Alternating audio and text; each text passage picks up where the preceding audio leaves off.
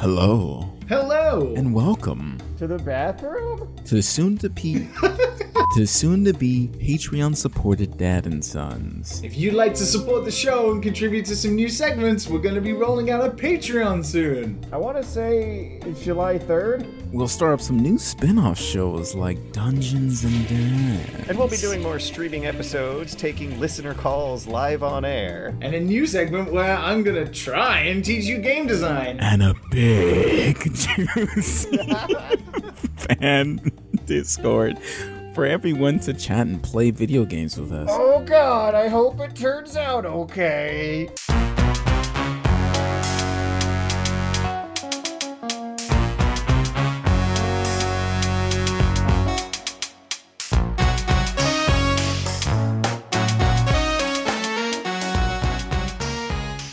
Hello and welcome to a very special episode of the Dad and Sons podcast. Depending on how much I can get my shit together this week, I didn't. you may or may not be hearing this after the launch of a particularly patriarchal attempt at crowdfunding. Actually, that's happening next week. There are delays. Joining us here for this week is Gerard, the completionist. Gerard Khalil, how are you doing this morning? I'm doing well. I haven't gotten up this early in quite some time, but that's okay. I think that's just... Matt's Oh boy. face.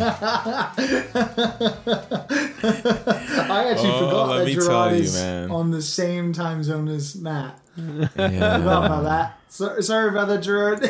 Matt, you used it. You can tell by Gerard's face. He's just like, fuck. Why did I agree?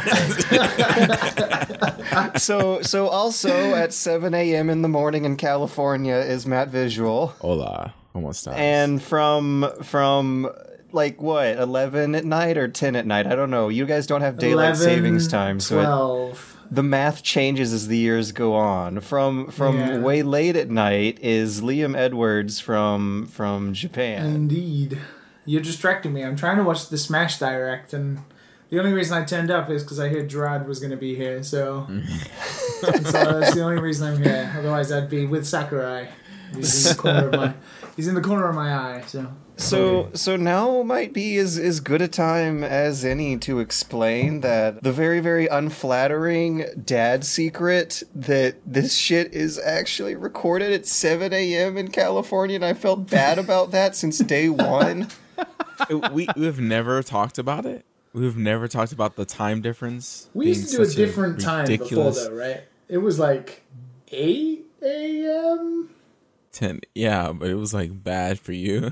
But It was like a nice- midnight, and then when the times change, it'd be like 1 a.m. Yeah. And I got stuff to do. I got sleeping to try. I'm already bad enough as it is. I don't need any more encouragement. Oh, that's what we swapped off. It was bad for you before, and now it's bad for me for like a year or something. Now it's like that. That's what middle it was. bad for me because we finish at like 2 a.m. It's still usually. bad. But yeah, for George, it's perfect because it's George's show. So what the hell would anybody expect? Yeah. Fuck the man. And I've felt bad about that since day one. And we've never changed it. So speaking of times changing, Nice segue. It's a great segue. Yeah. I'm there for What's that. the segue for? wanted to thank you again for joining us again, Gerard, and have a little talk about our experience as YouTubers who have been doing this for a really long time. Oh, this is great. That means I get to watch Sakurai's direct. I can just... Cheers, guys. I'm sure we'll all have some nibbles and giblets that we can throw into the conversation. I think I'm super interested to hear how, because George, you work at home. Right? Yeah. For anybody who doesn't know, George, you do work at home, but you used to rent out, or you still do, some sort of workspace at an office in an attempt to be more productive than you actually are. then the coronavirus happened, and I haven't been to the office in 2 months. Yeah, but on the flip side of that, Gerard doesn't work at home. Gerard has an entire staffed office and has been doing that for a fairly long while. Kudos to him. And 2020 has kicked everybody who had an office in the ass. I'm very intrigued to see how, or hear how, that 2020 has affected the YouTubers who don't necessarily work at home. Yeah, are you still going to the office or keeping everyone at home? So Los Angeles kind of invoked in the beginning it was pretty soft, but now it's pretty big about just the overall aspects of leaving your home. Mm-hmm. And so in the office, we had to technically close the doors to any of the paying tenants, other YouTubers and streamers who share the space with us, as well as I could not allow employees to come to the office either. But as the owner of the building, I am able to still go in whenever I want. So I still find myself going into the office at least once or twice a week just to want to get out of the house, just because being cooped at home just is a lot. Water the plants and most of it is like getting the mail, making sure that I've got all of the missed package slips if I have to go to the post office, things like that. But when I go to the office nowadays, it's mostly to film any kind of live action segments for the show, or if I have a meeting that is going to go on for a long time, I want to be able to look presentable and ready to go, as opposed to just being in my house, because my girlfriend and I share an office. So whenever I do a podcast or an interview or anything, she's in the background half the time. So I know the feeling. Yeah. So it at the end of the day, it hasn't been too crazy, but I still get to go out every now and then, which has been fun. In any case, moving from bedroom to office and then getting kicked back to bedroom again because of the pandemic is a hell of an adventure in and of itself. 2020 has been nuts, but you have been doing this for almost a decade now. You've started since 2011, and that is crazy. Yeah. We're going to be hitting that soon. It's weird to think about, right? Yeah. Like way back when we were starting, did we know it would last this long? It's so strange to be doing this, having watched Gerard personally since before I'd moved to Japan. And even then, when I moved to Japan, was only the first time I started watching George. So actually, I've known Gerard longer than the two of you guys. Yeah. Same, actually. Across that whole span of time, what do you think is the biggest change that has happened to the YouTube platform over the whole 9-year span? The biggest change that maybe this is a hot take or a thing that's not real, but it's more about how I feel. Feelings versus facts, I guess, if you will, is totally valid. I feel that the platform has changed in such a way that it's no longer about the content or the personality. It's about feeding the schedule algorithm that we've all created for ourselves. And the platform is no longer a place where it's designed to empower the creator. It's designed to chew the creator and spit them out. And the creator has very few moments to be able to fight back and capitalize off of the failure or success of that day's algorithmic choices. So, you could tomorrow release a video and you get 1 million views and feel wonderful about it and feel empowered and think to yourself, this is the end for me in terms of like the struggle. I'm going to create a business. I'm going to have employees. Like, I'm going to be like these other YouTubers I watch and streamers I watch and just have the success come. And the next day you release a video and it gets 1,000 views.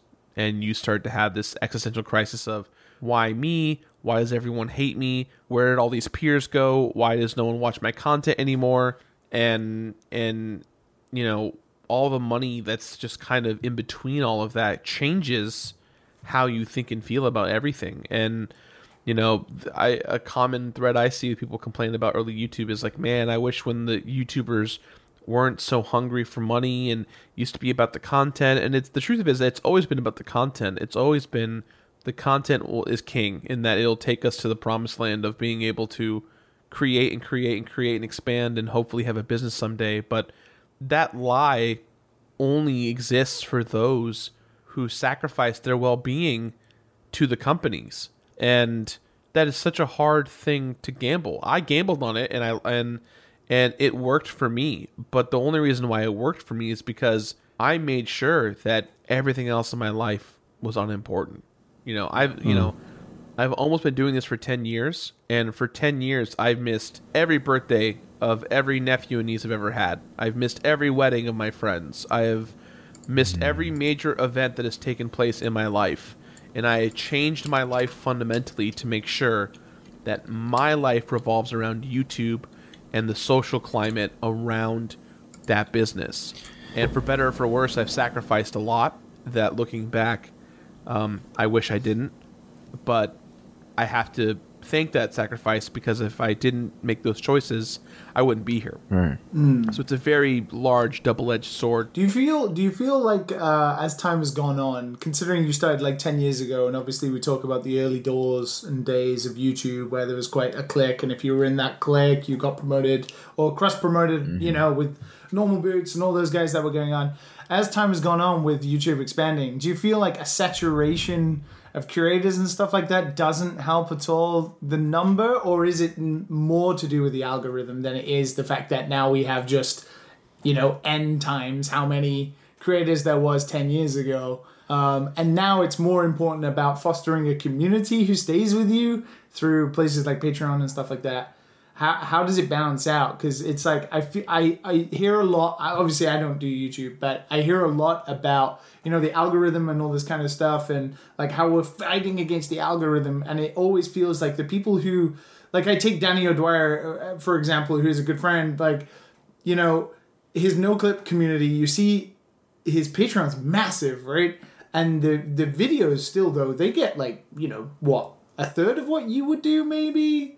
Because they're very niche, they're very documentary, they're not exactly like YouTube busting, they're like an hour long, all this kind of thing. And it's obvious that his success is built on that community. Is that like kind of the way forward in these things? And that, you know, with saturation means you have to carve out that nice slice of the pie in terms of getting people to just stick with you for a long time. Wow. I mean, that's kind of the $1 million question, right? Is what is the priority of a YouTuber's intent to grow a business? Is it to grow a community? Is it to raise money for charity all the time? Is it to, believe that your community will just hand over fist support you? And the truth of it is that, you know, a lot of the early YouTubers that I kind of started with and worked with, you realize that a lot of them have changed fundamentally because they didn't know what the right answer was, and we've all kind of suffered for trying to figure out what the best call was for at the time. So, for example, I was one of the first gaming YouTubers who did Patreon. And at the time I did Patreon, I was called a shill. People did not believe in Patreon. They thought it was really stupid. They thought that I was a part of a perpetuating problem to steal and take money from the fan base that's supported me. I've been on Twitch for as long as I've been on YouTube. So I was doing charity streams in 2012 and 2011. I was doing donations, and people thought that I was a part of this gross movement to make money off of what I was trying to do. But the reality is that the long and short of how YouTuber's career is dependent nowadays on so much more than just what is in their wallet. It's based off of a whole other array of things, like, what is your viewer base like? How many shirts did you sell? How many plushies did you sell? Oh, God. How many, you know, all of the microcosms of making stressors. Yeah, it's all stuff that no one cares about but the people creating it, because that's where the money is. You know, I did YouTube for free for almost 3 years. For almost 3 years, I completed a game a week every week, and I went from 0 subscribers to 125,000. And I was doing 1 million views, 500,000 views, 1.5 million views, where the money should have been coming in. But because of how the system was started at the time that it was started in, there was no true way to make money. And so, you know, it nowadays, it's not so much an algorithm. I don't think it depends on the algorithm. Your audience can supercharge what you do. But really what funds it all, in my opinion nowadays, is the turnaround and controversies within the YouTube space and community. When people tell me, what is a YouTube, like, when people say, like, man, I'm so proud of this community and what YouTube's done and what gaming has done, I tell them there is no community. YouTube is not a community platform. That is a lie. It is not a place to foster a community. They don't really have any community-based tools, or when they've tried, it's been like just shit. You will find few people who are more adamant about not reading YouTube comments than YouTubers themselves. Like, even in terms of purely cold, rational explanations, like, there's more better community engagement to be had off-site than on YouTube itself. Especially with the rise of things like Twitch, with Patreon.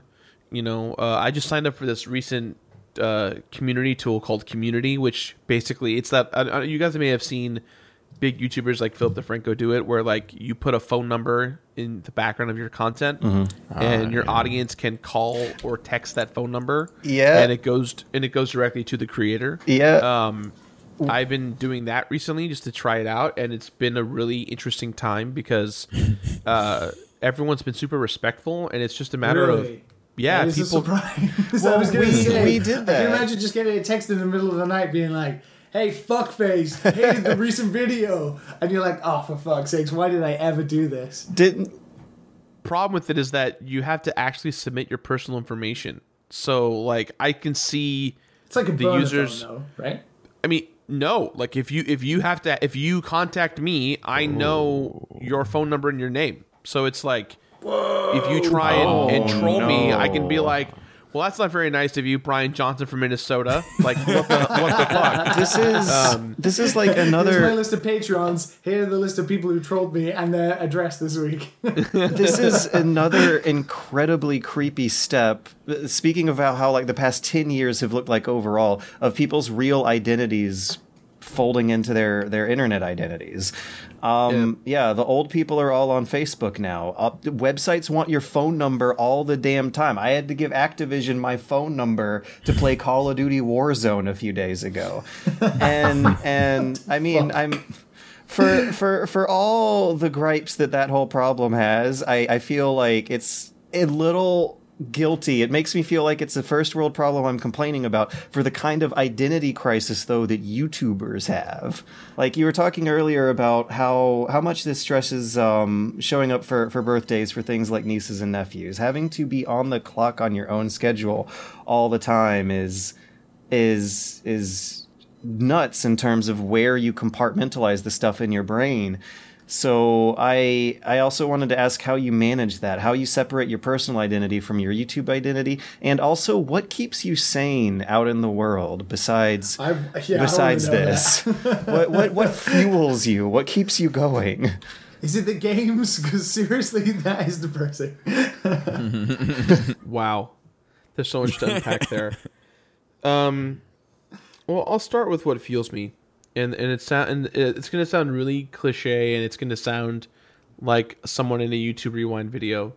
But the reason why I keep doing what I'm doing is because a few things. The first thing is the community. I think I have been around long enough to know that my loyal list of fans are buying shirts, are going to my conventions, are going to the live shows, are subscribing on Twitch, are showing up whenever I ask for questions or feedback. It's the same few thousand usernames recognized every week.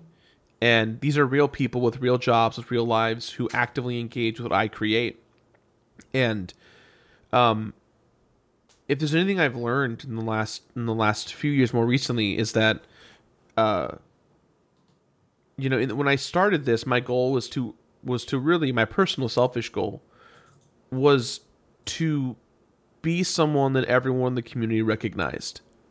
Whether it's from the channel logo, from the content, I wanted to be a pillar of support that new YouTubers and old YouTubers can turn to watch and support and really help people out. But what I learned early on in my career was that there were a lot of young YouTubers who just judged me so much along the way and judged everyone else around me in that same way.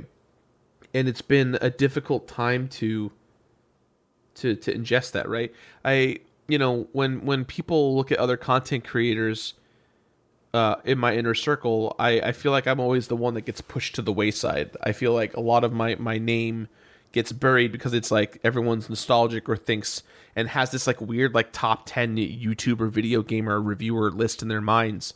And I've always been at the bottom or outside of that echelon of support. And it's just made me disenfranchised to how I view the community stuff. So I changed that because it was imposter syndrome. And it still is, you know, to want to be everyone's favorite YouTuber, to want to be the consistency in everyone's life, to want to be able to help everyone and support everyone, and in reality not feel that was the case. And so I had a fundamental shift where I said, I need to stop trying to support the YouTube creators who don't care about me, the friends that I've made who I've helped who say bad things about me, the people who love to bury my career behind closed doors, and just forget about them and focus on those people who come in every week and try and make it feel like, you know, I'm a local sandwich shop that you love. And so every week you come in and I'm like, yo, here's what you got, man. I got you, Brian from Montana. Here's your favorite episode and your favorite game. See you next week. Don't, you know, come back. We got specials on Wednesday on new stuff. I'll see you then. You know, that's kind of the fundamental approach that I've tried to change. Just because, you know, you don't do this long enough. You do this for so long, you don't know whether you're a friend or ally to anyone. And so the only person in the end that you really have to worry about is the people who got you here, which is the people who watch me every week. And, you know, whether I have 1,000 subscribers or 1,000,000 subscribers, it's never mattered to me. I tell everyone all the time that I would rather get 10,000 subscribers and 10,000 views for every video if that financially made sense. Even though that must mentally suck. Like, and no doubt, mentally fucking suck. And obviously you've made a lot of videos about, you know, problems with YouTube and this kind of thing in the past, and that mentally sucking. Does it actually, like, realistically take a hit on your actual YouTube statistics or your engagement across all the different platforms you do with all this, you know, shit that happens with other YouTubers or that kind of stuff? Is it just more of like a mental block than it is actually a statistical change or a financial change in the way the business? Well, I think it comes down to you know, this is not, I'm not trying to throw shit at any YouTubers out there, but I need an example to draw from to show parallels. In 2015, we saw a massive rise in what people would call reactionary YouTubers. And not like, hey guys, I'm watching today's or Aaron Egoraptor's video on Zelda Sequelitis, right? It's more like, hey, I'm a YouTuber and B and C YouTubers are fighting, so I'm going to make a video about why they're fighting. Oh, yeah. And I'm going to react to it. Yeah, it's drama to an extent, but the financial responsibilities of the financial intricacies of what this type of content is built around is the idea of taking SEOable and YouTube relevant people and pitting them against each other. So if PewDiePie fights with Markiplier, you are literally telling the YouTube algorithm, take the #1 most subscribed gaming YouTuber and take the #2 best friend YouTuber, friend of his, and they got into a fight. And that content gets supercharged, which means, boom, it's the streams cross, which means viewers on both sides watch it, which means the person who's making the content is weaponizing their audiences against each other, and the end result is someone who presents facts or presents evidence of these transgressions to then cultivate an audience. And you're basically telling the peanut gallery, come to me and become my audience, so that next week or next time we do a video, it's going to be someone else you love versus someone else you hate, or someone else you both hate. You think those people who do that are grown men, like the fans that are being weaponized? You think they're grown men, or you think they're little kids? I think it's both. What are the numbers on that? Because well, they'll lie about their age. Here's the thing, though, Matt. Let's think about it. I told you this started in 2015. That was 5 years ago. So those kids who are now 14, 13 years old are now 19, 20, 21, going to college, doing stuff now. And what have they learned in the last 5 years? Fight other YouTubers. To get their popcorn gifts ready. The popcorn gif is such a perfect encapsulation of it. So what you're telling me, Gerard, is that if we had a Patreon, for example, and the way we wanted to hype it is if I could get Matt and George to fight each other, that would In a lead ring. to success. Among like a crowd of 80 people, maybe, yeah. But not Matt's magical 100. It's funny. Oh man, I wish I had the picture for you, Gerard. Because my roommate's an indie wrestler, right? I saw you put out a video with Xavier Woods, and I was like, oh man, do you know Xavier Woods? And he was like, yeah, actually. And I was like, okay. And he's like, oh, I talked to him at indie wrestling show, and I asked him for a picture, and this is what he gave me. And the picture is Xavier Woods next to my roommate, going like this. For people who do not have visual Yeah, representation. I think I'll get the picture, and then I'll it's put Matt it. just pulling like the biggest how do you describe it? Like fan out, like doesn't know what to do with his face. A half dab. Is it like right when he started, so he like hadn't met people or stuff like that? Yeah, maybe. No, not that anything, but I'm pretty sure it's my roommate being weird or something like that. Yeah. Not anything bad for Xavier, but yeah. I mean, I'm pretty sure. I've been to the couple of the shows. Yeah, wrestling fans tend to be a little weird. I'm sorry, wrestling fans out there. Hey, Some of y'all are weird, man. As someone who recently just got back into wrestling, and during this quarantine, like, you know, people are like, I've taken up cooking, I've taken up working out and stretching. My whole thing is I have dove back into the nostalgia of 80s, 90s wrestling, and I've tried to indulge myself in the current culture of wrestling, and it is night and day between both the audiences, the wrestlers themselves, the programming. It's like, it's a fascinating insight to those worlds, both indie and professional, and my brain's just been trying to soak it up like a sponge. I filmed a couple shows, and let me tell you, I have a new appreciation for it, because holy hell, to see those guys slam each other on the floor, I was like, ow. Yeah. That ring is not soft. No, it's that not. ring is not soft at No. all. He's like, oh, you want to go for a zoop? Nah, I'm good. I'm just going to stand over here with the camera. You guys You've go been getting ahead. buff, Matt. Like it's like the time for you to Good. I'm pretty sure. bust out the leotard and get ready. The gym's just opened again, man. I gotta come back in like 4 months. 4 months, man. I'm sorry, George. Did I answer your question appropriately? I'm so sorry. I feel like yeah. No, It's my job to absolutely. derail. Yeah. For a half year. Yeah, we've been gloomy. Everything has been going to the poorly thought out plans. But I just to bring I was it. gonna say, because our sense of community, like going back to the community thing, our sense of community is one guy who asks us to review season 2 of Agaretsuko every week. And he's done it for an entire year, and we've still not It's answered been his a call. year. I think it should be a stretch Oh, goal. No. Perks Okay, or we're rewards gonna or watch something. it now. Ryan Gates, wherever you are in Well, this world. In any case, to Bravo, bring sir. to bring things back to YouTube and making media about video games for an audience of people on the internet, a lot of that reactionary shock content that you say cropped up in 2015, which is exactly when I would have remembered it too, is that stretch from 2014 turning into 2015 was the fucking worst.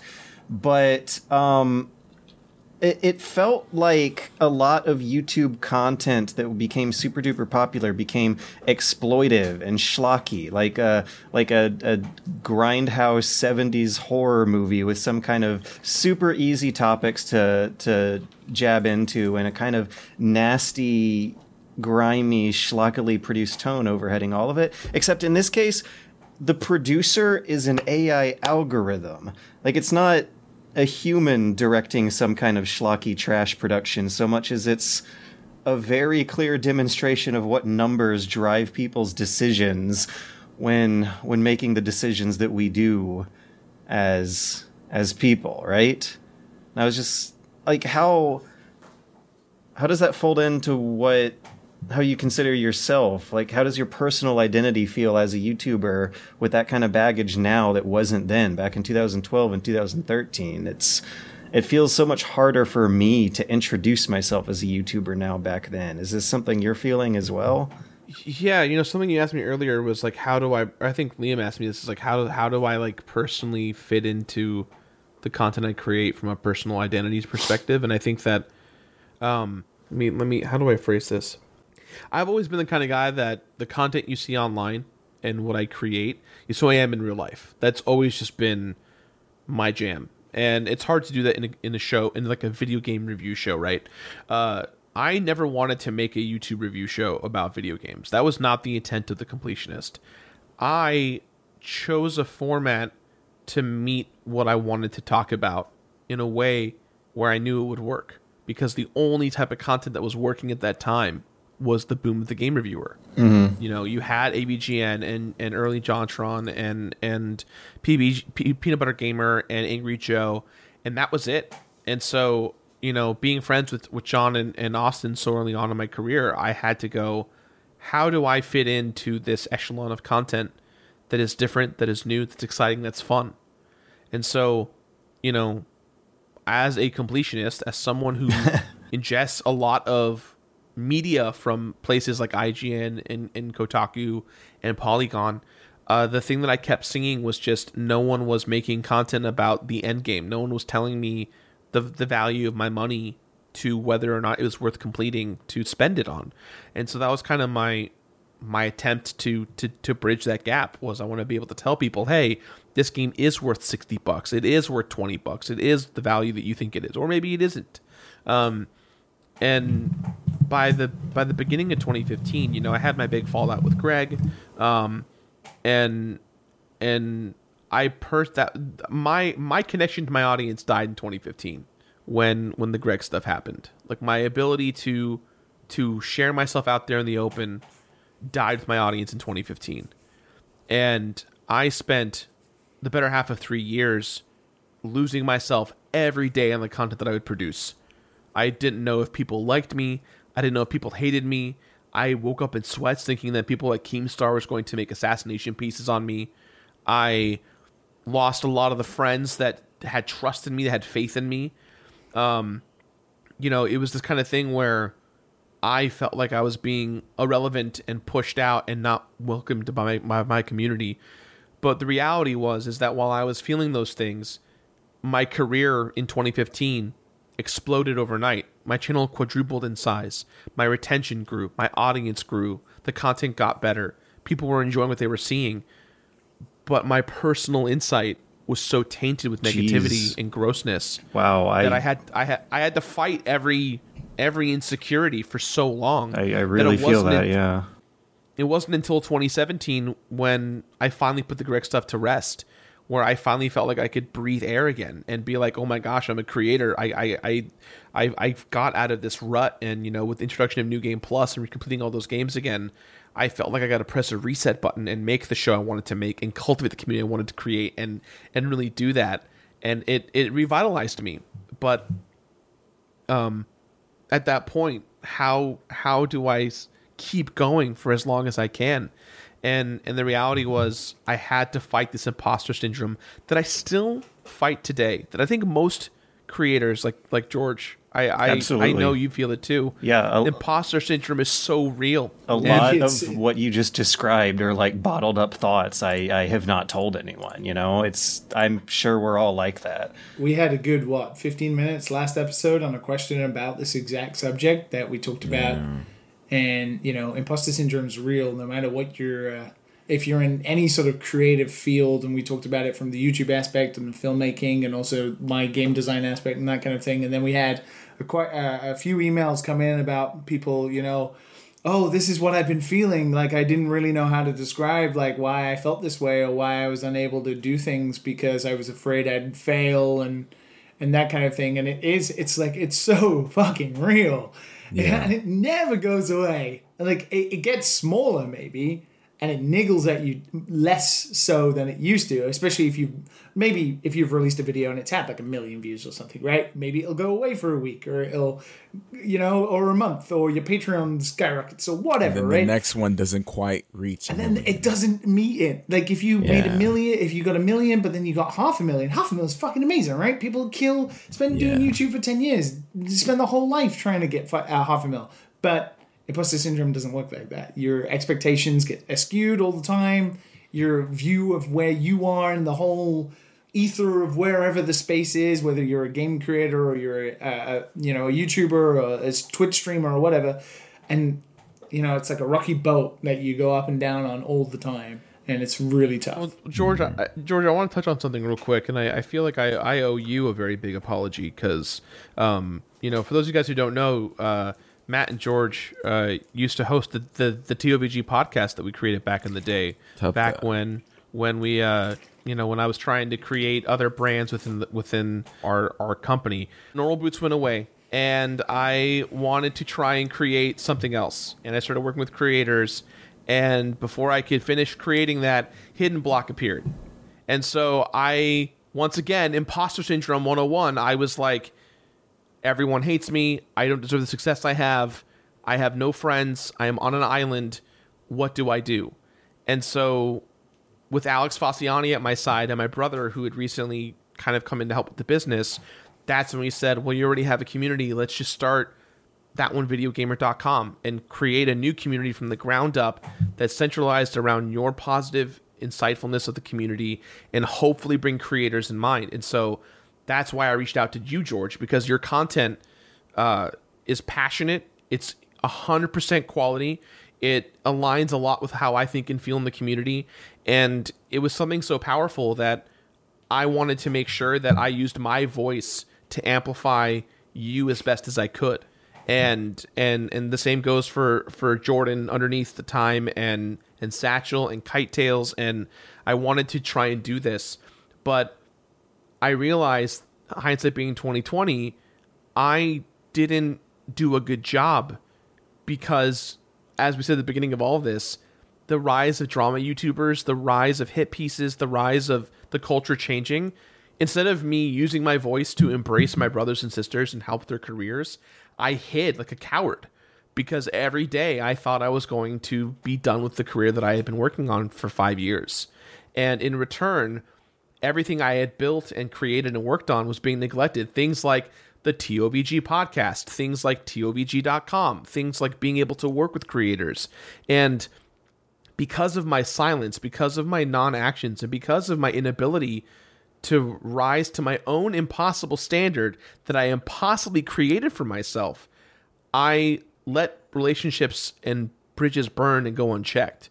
And it's something that's been inside of me, but I feel like, George, I never apologized to you and told you and really apologized and never told you how much I appreciated the work that you and Matt put into the podcast with Jimmy, because you guys cared so much more than I did, and the podcast was good, and you guys put your blood, sweat, and tears in it, and I never gave you guys the praise that you deserved. And I want to say from the bottom of my heart, I am so sorry. And I'm so glad that you guys have, Dads and Sons podcasts and that you guys are still doing your thing, because, I believe in you guys and what you're doing. And we don't tell people that aspect enough. And yeah, I had to get off my chest at some point. Thank you very much. That is quite fuzzy and warm to hear. And of course, because of that reason, that is all why we are here today, hosting it with. I came along. Yeah, I wouldn't be here otherwise. So I appreciate it, Gerard. I was just wandering in the landscape, and also with like half a decade of experience behind me in terms of podcasting, like I wouldn't know how to set up a podcast and record it and put it out and create an outline that tries to steer this conversation towards interesting places as the hours go on without that. It works so sometimes. So thank you for helping create an experience that Butterfly affected into something that works sometimes. Hey man, you guys put in that work. I just said keep going. So back on YouTube drama. No. I had an interesting question. That is enough. Stop. The man wants a break. No, it's okay. It's okay.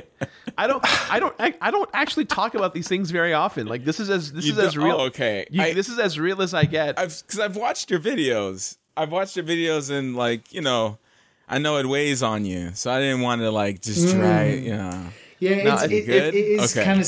It's like that weird thing, right? Because we're doing this right now, but obviously, Gerard, you and me spoke at PAX West last year. You know, we've had a few interactions, you know, physically. And I ran into you at Tokyo Game Show. Yeah. And then a couple days later, I ran into you at Potato. Yeah. Liam is just like a quantum object who just appears at places other people happen to be, depending on whether or not they are being observed by him. Yes. I'm omnipotent. But so what I wanted to say was that, you know, it's weird because, as Matt was saying, you know, alluding to when you're very personal on YouTube, as somebody who, you know, we spoke at PAX West and I said to you when I moved to Japan, you know, I was getting used to a different country. I just finished working at Rockstar, which had been, you know, by the end was a completely turbulent time. It really sucked. The only thing that really got me through was, you know, still this passion for games I had. And a lot of it came from, you know, absorbing a lot of YouTube channels and stuff like that.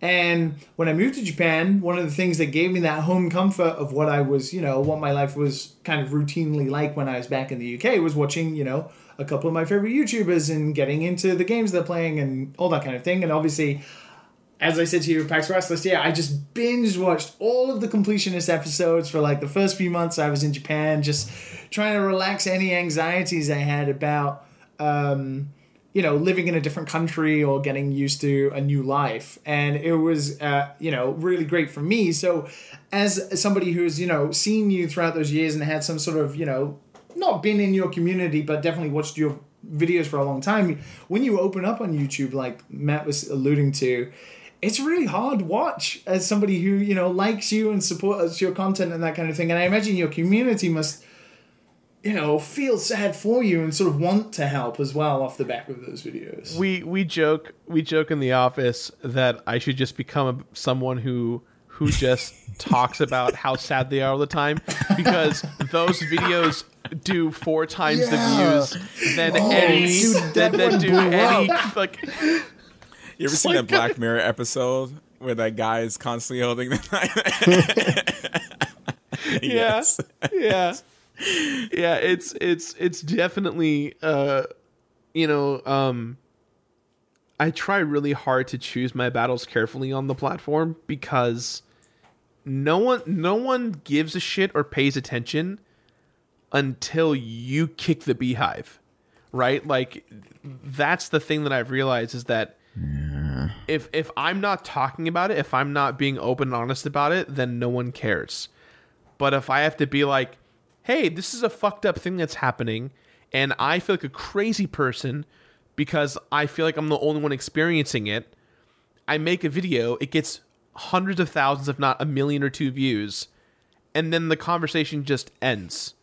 Like, I didn't succeed in my goal to seek change, to seek enlightenment. Revolutionize the internet. All I did was I made my CPM rise for about 3 weeks. And I fixed my algorithmic problem for like a month or 2, and then I just go back to making videos again, and then I have to do it again. Now I don't do that, obviously. Like that's not like my game plan, right? I'm not like trying to do that. You're not making 12 sad videos a year. Yeah, it's sprinkle them in. It's kind of, I make one video probably every 9 months that's like I need to bare my soul because my therapist doesn't understand, my family doesn't understand, no one understands, and the only outlet I have is this camera and the audience, and I hope that you can understand where I'm coming from. And the hardest part about making those videos is, this is a perfect segue back to what George just wanted to talk about, which is YouTube drama. Oh, I can't wait to get back to that. Which is, I always love seeing this. I don't want to say small because that's indicative of like of who they are from a quality and content perspective, but the literal small YouTubers, the YouTubers who have a small audience, who are climbing and digging their claws into me and making exposed pieces and trying to pull me down to their level. Like I have some secrets about the way I make videos and I'm corrupt and I should just shut the fuck up and do what I'm told and not complain. And I'm a big corporate YouTuber now and I'm not a man of the people. And it's like, first off, little guys out there, you do not know, little shits. You guys do not watch my content. You don't know who I am. If you took maybe a day to watch a few videos, you'd understand exactly where I come from. And second, who gives you the right to judge me? But the reality is, they don't give a shit about me. They give a shit about climbing up to the echelon of every other YouTuber, which means, once again, taking the SEO of one already popular YouTuber and versing it against themselves or another YouTuber that shares the equal or more caliber of the presence on the platform. And so it comes back down to, if I make a hit piece on Gerard because he was saying he wasn't doing great, I can spin it into a conversation about mental health for YouTube. I can spin it into a conversation about how much money YouTubers really should be making, or how, when I made my most recent video back in March, which I already regret making, because while it was a great outlet to discuss my demons that are currently going on in my life, I got attacked by so many people that didn't know who I was, who were calling me a pussy, saying racist things about me and all this stuff. And it's just like, you guys, it's almost like you went to class for social studies and you walked out being like, man, that biology class sucked. And it's like, I don't know what to tell you, man. Like, I can't tell you who I am any more than just watching a simple video. But the reality is, they don't care about the conversation. They don't care about the conversation. They care about what they think the conversation is and what they want it to be about, to then give them the ability to climb up and climb and climb. So odd. They can climb because they can make money doing this stuff. For as much as all video game development has issues as well, and there's been a lot of problems obviously recently with abuse allegations and that kind of thing, from in terms of like industry events and things that happen there that are, unsolicited and terrible. But in terms of like the actual work that gets done, especially in indie games, and how you are successfully able to make a living or you're able to carry on, is that there is the one unwritten rule that everybody abides by, which is don't be a dick. Because it doesn't work. Nobody will work with you.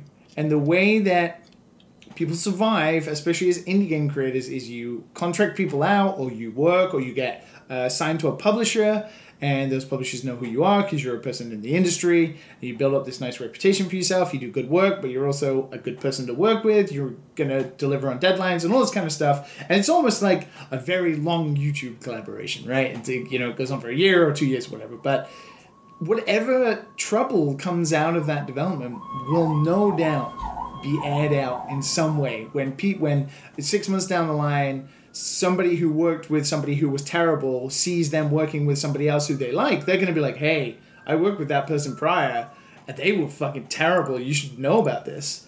And then all of a sudden, contracts get canceled. This kind of stuff gets aired out on Twitter and goes nowhere. It is just constantly... I think it's why the indie game development scene is kind of really supportive for the most part, is because it's just is the way it is. You can't survive if you're a dick, right? You can be antagonistic and you can have your opinions, but if you're generally just a horrible person who's out to drag people down, you're never going to survive, right? And it's weird that YouTube had this time when collaborations were the thing, where it would, cross promotions and all that kind of thing, felt like that was people being nice to each other and helping each other out and that kind of thing. To then turn into this dramatization of everybody just shitting on everybody to climb the ranks of viewership is really strange and really odd, because you feel like, how much are you like, especially the small guys, like, how much is this progressing your channel? Like, what are the minuscule differences compared to if you were a nice guy who made good content and you managed to do a collaboration with Gerard the Completionist, right? I don't know. It's so strange to hear that this is what, the future of YouTube looks like right now. But it's definitely hard to swallow every day, because, a lot of ignorant people can just say, I've heard about the algorithm. The algorithm does this. The algorithm is X. The algorithm is Y. Half the battle, to me, there's three problems here as we transition back to George's question. The three fundamental problems of YouTube is this. One, there's money to be made. Anytime you have money involved, it's going to create a massive gray area of exploitation, of abuse, of crazy people figuring out how to manipulate it to the best they can. Everyone, I try not to read a lot of the tinfoil hat theories about our current political climate, because it's just not for me. But the thing that makes me laugh is everyone who's like, YouTube is censoring alt-right and alt-left creators because of their views. And it's like, no, YouTube isn't doing that. What they're trying to do is make money. And how they do that is their algorithm is based on ad buys and ad revenue. So if you make a controversial topic like politics, YouTube is not going to promote your content because it's not going to make them money. Is that censorship to a degree? Yes, but it's not the censorship that you, YouTuber who's weaponizing the platform to take advantage of, believes it to be. Which leads to my second problem with the platform. Creators weaponizing their audience to get their success to be even higher. How do I go up to the next level? Do I take someone down? Do I make a hit piece? Do I collaborate with someone who has the same mindset? How do I supercharge my ability to keep growing? And the reality is, if whatever works for you works, keep doing it until it doesn't work anymore, and then find the next thing. And that's what these YouTubers have found for themselves, is keep going in hard until it stops working. And the third thing that's the biggest problem is that there is not enough food to go around for everyone. There's not enough money. There's not enough resources. There's not enough of the ability to actually believe in what YouTube is about. And YouTube is about what? You. Creators. It's about our ability to grow a business, to share what we want to share, to connect with other people. And there's not enough food to go around. So what happens? People riot and get pissed off when there's not enough resources to take care of themselves. And that's what this is there's not enough money, there's not enough opportunities, there's not enough of an ability to foster yourself to grow. And if there isn't that, then what can you do? Patreon, merchandise, Twitch.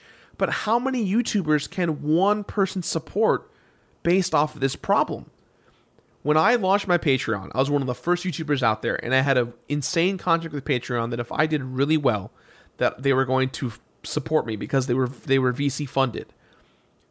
Because I did not hit my goals, I lost that contract. Why didn't I hit my goals? Was it because my audience didn't care? Was it because I didn't do it properly? No. I did it very well, to the point that creators in my circle started creating Patreon. And so my successful Patreon that was up here dropped down here. And it wasn't because of my content being bad. It wasn't because of I did something wrong or controversial. It was simply because everyone needs to eat. Everyone needs support. And those creators out there were not getting this support. And they saw what I was doing, and they saw what other creators were doing, and they said, I need some of that pie. I need to not go hungry. I need the support of my audience. I'm making a Patreon. So the 300 people who support me now drop down to 150 because they have to go and support the other people. And so we're forced to go off platform to then let us create content for the platform. And it's a cyclical cycle that will never end unless YouTube does something about it. And quite frankly, I don't think they will.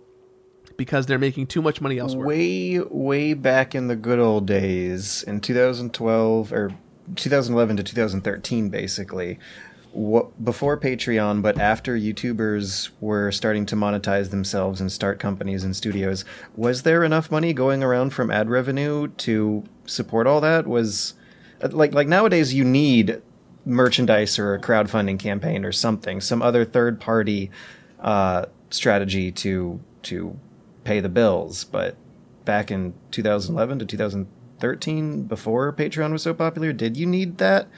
Was ad revenue just enough back then?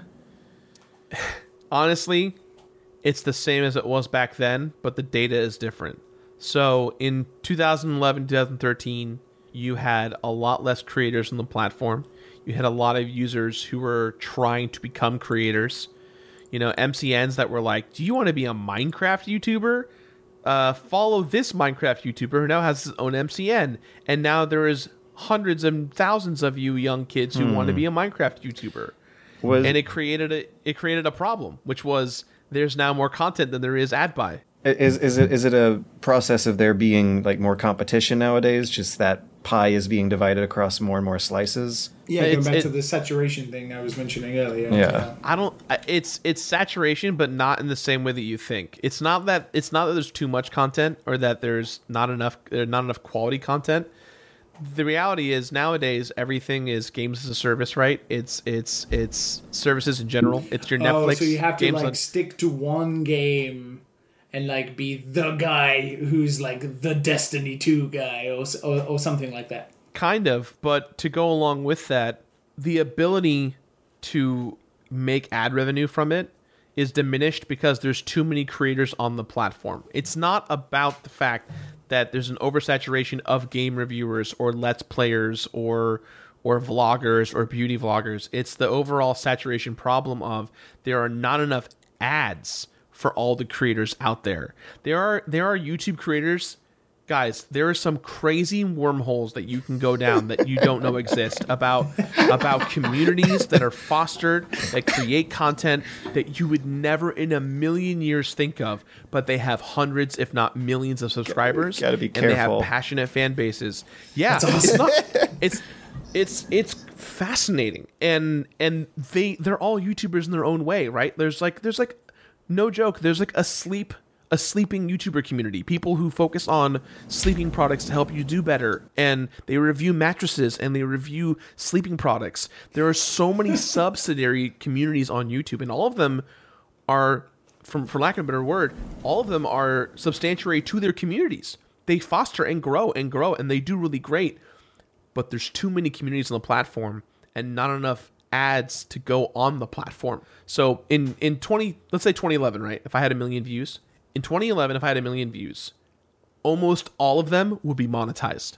If I had 1 million views under my belt, I'd get like 950,000 of them would get guaranteed paid views. It was such a bigger deal back then, too. It was huge. If you were a YouTuber in that time and you hit 1 million views on a video, your video made $1,000 to $5,000, depending on CPM. Easy. Nowadays, if you were a YouTuber that hits 1 million views in a video, that video, if you're lucky, depending on the time of day, depending on your MCNs and your contracts, depending on whether or not there were ads at the time that you made that video, it could make $500, it can make $1,000, it can make $20,000, but you have no control or power over that. And so you're taking a crapshoot and hoping that there are enough ads there to support you. And this is a prime example. Everyone remembers MCNs, right? You remember your Machinimas and your Makers and your TGSs and all that stuff, right? I'm still signed on to Disney. You're with Maker still? Well, yeah. Well, barely. They're not called Maker anymore. They're like Disney Digital, whatever it is. The name on the check is Disney something or other that basically means Disney's leftover Maker post office. Right. Yeah. So for those of you guys who don't know, how the YouTube model generally works is for every 1,000 views, you get paid out a certain amount. Back in the YouTube days, very unpredictable small amount. Yes, and that's still the case to this day. Back in the day on YouTube, there was no way for a creator to monetize without the help of an MCN. And those contracts were like old school Hollywood contracts. You're talking 50% of your ad revenue gone. 40% of your ad revenue gone. Syndication, Which is already small. which is very small. You're talking syndication in other countries that you have no choice of. You're talking merchandise opportunities. My first contract with Maker Studios, I shit you not, guys, I signed it because I had no choice. There was no one else who would take a gaming creator on back in the day when the Game Station first started. It was 60-40. 60% went to the creator, 40 went to the MCN. They got half of your monetization rights for merchandise. So they could just make a shirt without telling me and take half of it. They get half of my monetization rights in other countries. They can just air The Completionist in Kazakhstan, and they just make money. And I don't get half of that. They could literally do whatever they wanted, and I just had to be okay with it, right? That's not even talking about the percentage of the percentage of the percentage that comes from ad revenue. If I make a video that gets 10,000 views and the CPM is $10, that means I get $100 on this 10,000 viewed video, hopefully. In 2011 and 2013, what that meant was YouTube takes half of that. So $100 is now 50. Great.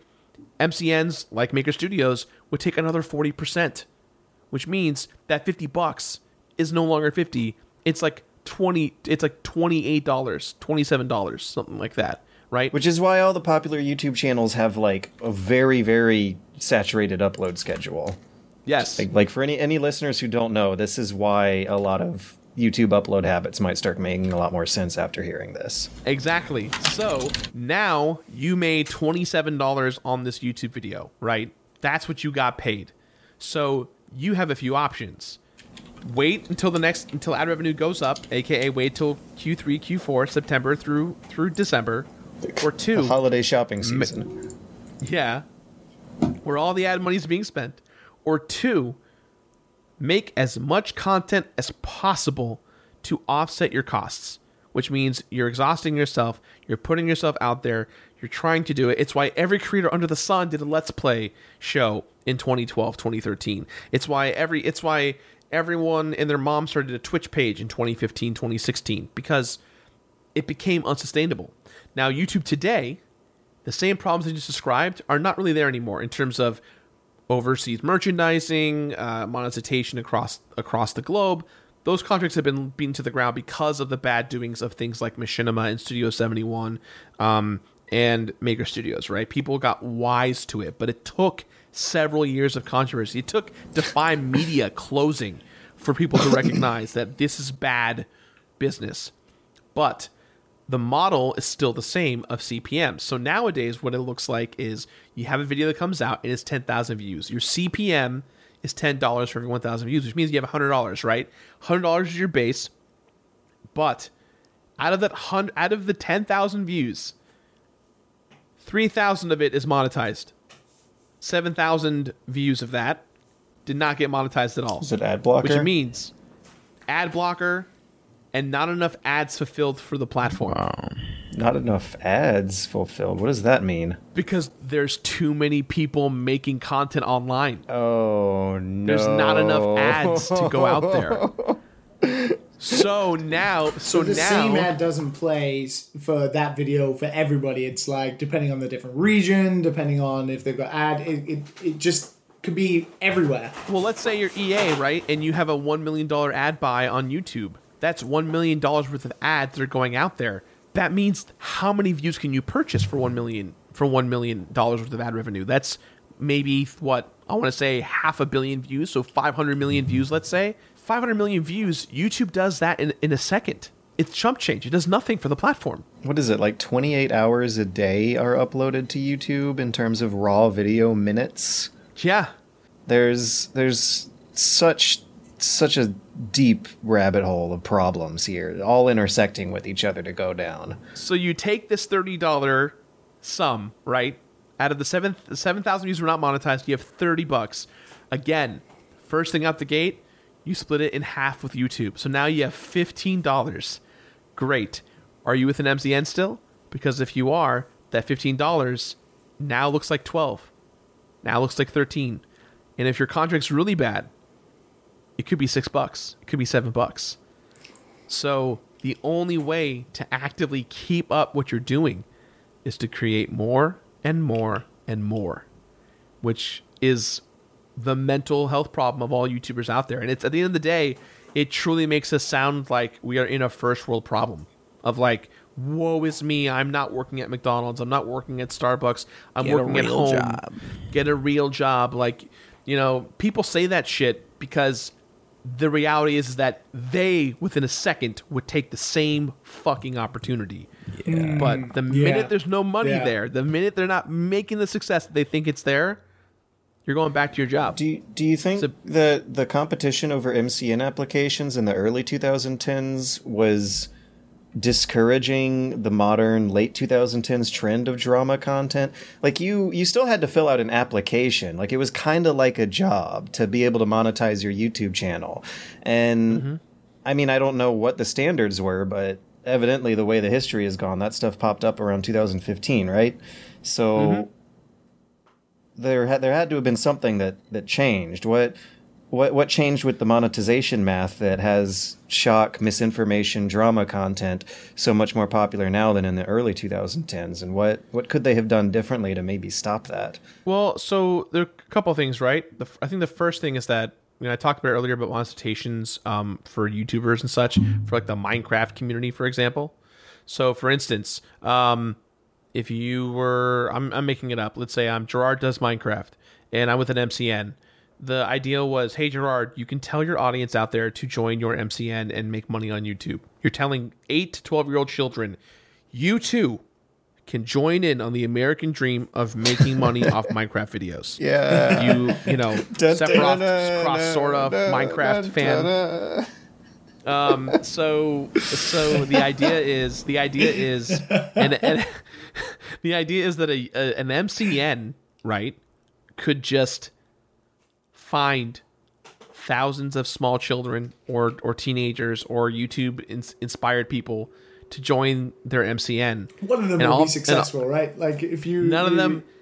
Well, it's a win-win for them, right? Yeah, like, you just hire loads of people. If they're shit, it doesn't matter, right? You get that tiny percentage out of them, but if correct. one of them becomes Dan TDM or whatever, you're like, well, there we go. Exactly. So in 2011 and 2013, that was the big business shift. People were doing that. By 2015, 2016, that model died because it didn't work. And that's what Maker Studios built their foundation on to get purchased by Disney, because they were able to tell advertisers and people, look at the amount of views we have.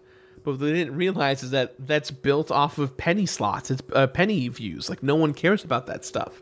And so the shift then coming back to shock content or rather the rise of shock content came from supercharging those people who were already famous.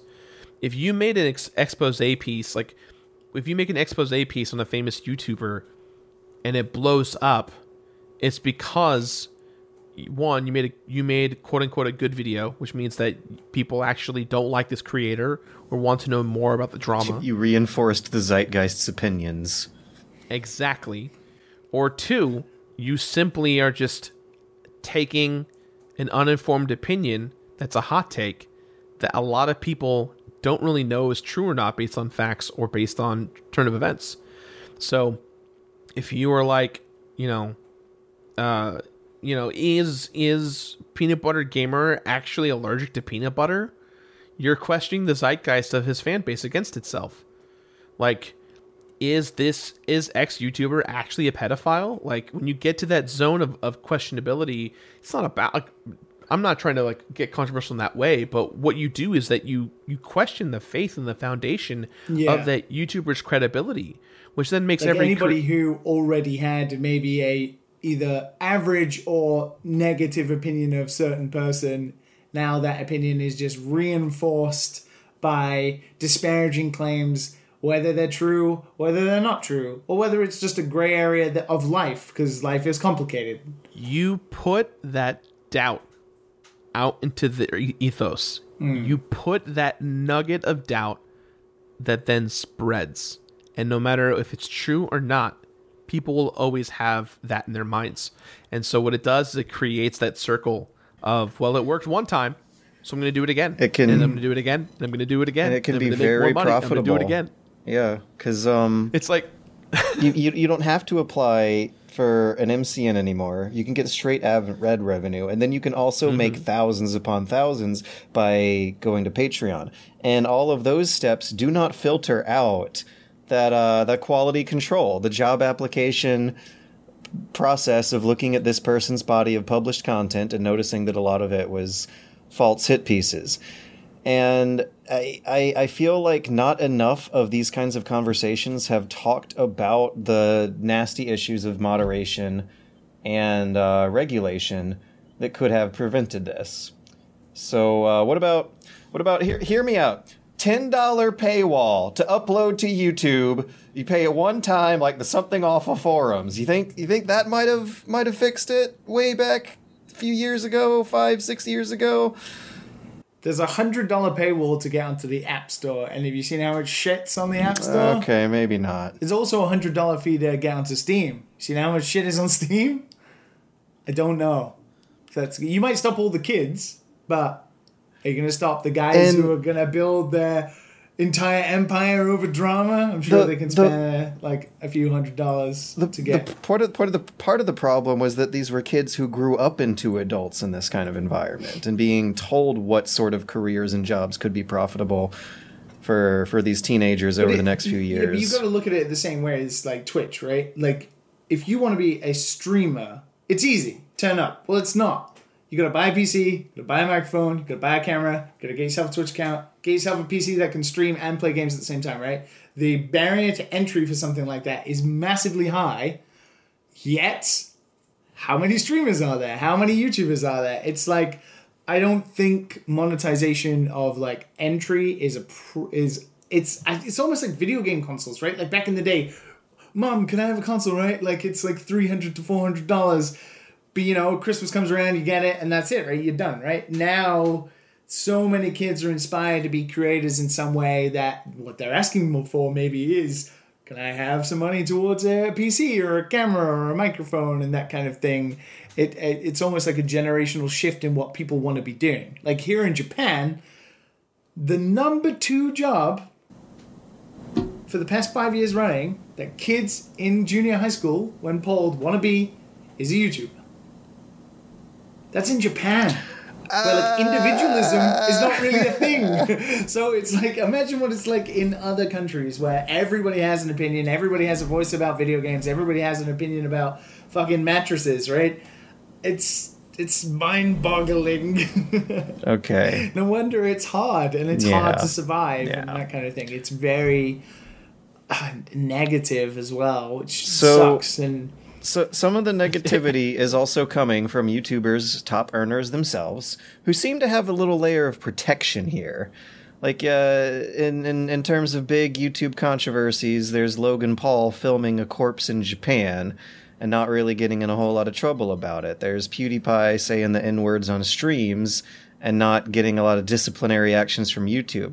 Now, if YouTube disabled the monetization for these channels or took the offending videos down, did like something, would that be enough to stop this? Well, so to talk about that though, yes and no, George. For both those cases, something did happen to those creators, right?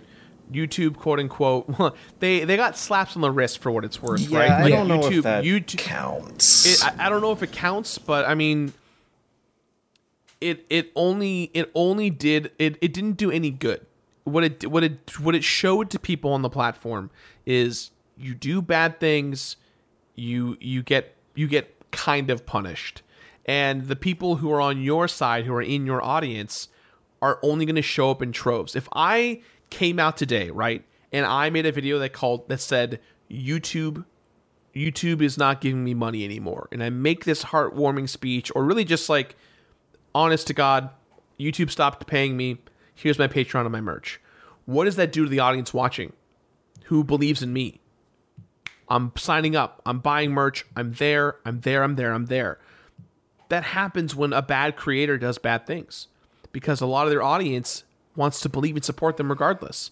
Yeah, seen a lot of that in the recent days with abuse allegations as well. Just like if you go into those Twitter threads, it's like, don't worry, we'll keep supporting you anyway. It's like, oh, well, most of them in that specific case, most of them are pretty bad, right? Like there's no coming back from a lot of it, and there's a lot of evidence there. But in most cases, when there is a gray area, when there's no legal precedent, when nothing they did was actually legally wrong, it's just what they did was a scummy move, or they got called out for it. It lets the creator still keep their connection with their audience. So from there, it just weaponizes and reinforces the idea of, I must support them because the platform betrayed them or their community betrayed them. And without me, there is no them. So I'm going to buy the $45 jacket, the $65... The sponsored item. The sponsored item. I'm going to sign up for socks. The George socks. Yeah. So I guess to follow up with that, what do you guys think is the way to bounce back from this? Should we punish the do top earners get punished? Hell yeah. Do they get trialed? Burn it all down. Is it Put him on tribunal. It's almost the same as the Trump Twitter argument. Maybe we should. Should he be deleted? Should he be banned for violating rules? Right. And I think that's the hard stance companies have to take, whether it's inconsequential or it's consequential or whatever. Right. If Twitter just turns up one day and Donald Trump is inciting violence against people, right, and they look hardly at their rules that applies to everybody else, and they just straight up ban him, well, you know, hopefully that sets a precedent for other massive conglomerate companies to have a terms of service, and then if people break that terms of service, they get punished as they should. But we have this, as we have in every instance of life, I think it's like, oh, yes. Well, if you read between the lines, maybe what they did, him filming a dead body, there's about 1.7 billion videos on YouTube with a dead body in it, right? Well, maybe he's not breaking any terms of service in terms of, like, he blurred it out and, but that's what's going to happen. The heat of the controversy acts as their punishment to some of their internal employees, which I disagree with. I don't think that's the case. Just because Logan Paul got caught filming a dead body doesn't mean that he shouldn't be punished. If you set a precedent, and it's the same thing with thumbnails, right? Like, why on God's green earth are thumbnails so bad on YouTube? Why? Psychology. It's big psychology. Bubbly eyes. Shocked facial expressions. It's all marketing. Those fucking warped faces drive me insane. It's the same psychology behind design and marketing. Yeah. Fingers, arrows, circles. They look like cereal boxes.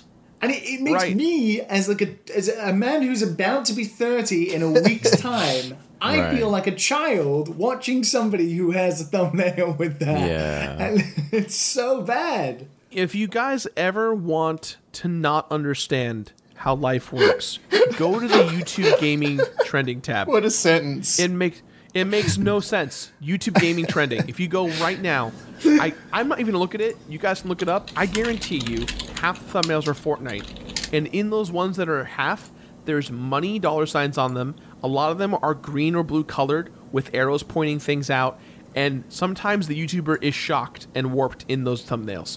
Almost all of them are the same freaking thing. Is Iron Man owns a nightclub, GTA 5 mod. I want to ask why Zoomers think it's so funny to stretch things in Photoshop, like all the freaking time. Okay, I've giggled at it every now and again, but I'm scrolling down the YouTube thumbnails that you're mentioning now, and this is also a recurring theme. Like, they'll stretch things around in Photoshop, and it's hilarious. It's the funniest joke in the whole wide world. Doesn't make any sense. So obviously we talked a lot about this, and it's an ongoing issue. But in terms of you, Gerard, like you doing this and continue on, even if nothing changes and that kind of thing, do you have an exit strategy, or do you kind of secretly in the back of your brain wish it all burns to the ground and you can walk away and just be like, man, I don't even have to think about that anymore? Both.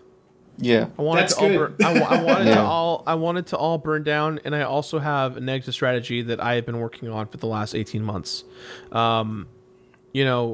I've been fortunate that in the time that I've been doing this, that I've made a lot of great friends, true, honest relationships in times where I didn't think that I'd be able to have anyone believe in me. To have someone like Terry Farrell from Star Trek Deep Space Nine, to have Jamie Lee Curtis, That's who still is mad. the most wonderful woman on planet Earth. That woman literally inspires me every day, and texts me sometimes just to say hello, and is so kind and passionate about what I'm doing and wants to help me. To say that I'm friends with Cisco, who is such a nice, genuine guy who loves his kids, who loves video games, who Drew Cisco. Hill. I love the mental imagery of the singer-songwriter behind the hit famous Thong Song, like bobbing around in a boat with his kids, going fishing, smiling and laughing with some apple pie at grandma's. Time to tune into Gerard the Completionist, kids. Yo, Cisco is tight. He's the coolest guy ever. He loves video games, and more importantly, he loves YouTube. He watched a lot of it, and he supports people, and he's really good about who he awesome. supports. And genuinely one of the nicest people I've ever met in my entire life. You feel his soul in the room when he comes in, and shout outs to him and the Thong Song being its 20th anniversary this year. Oh my god, I feel so fucking old. 20th anniversary of the Thong Song. Wow. Mark your calendars, kids. Damn. National holiday coming up. But anyways, Sorry, just so on the similar thing then, I guess, Matt, you were doing it for so long, and Yeah. you were more of that specific community type. No mentioning the community, I think everybody Guild would Wars know. 2, yeah. Guild Yonder Wars 2. I Racing moved away Like, from it. Yeah. What was the transition like from It was good. not doing it anymore? What, going away from Guild Wars? It was good. Like, people stayed with me. It was very interesting. I mean, I had a podcast. I had Guild Wars 2 news coming out and stuff like that. But I just I felt like I was stuck doing the same thing, and it was the best decision ever to just kind of like break away from that and actually do something I wanted to do, instead of just like constantly just like playing the same game and saying the same thing. And it kind of gets old. And especially it's like, I'm not going to be doing this for the rest of my life. Are you kidding me? No, I want to do something that I want to push the boundaries God. of myself and try to see what I can do. You're gonna make me panic And- talking about that. It was again. So Just what? those Make- 4 words, the rest of my life. Ugh. Yeah, exactly. Once you hit 30, those words do not mean the same thing they used to, because at that point you actually start planning for it. Yeah. Like you realize that, that doesn't just mean forever anymore. Oof. Yeah, I don't know, man.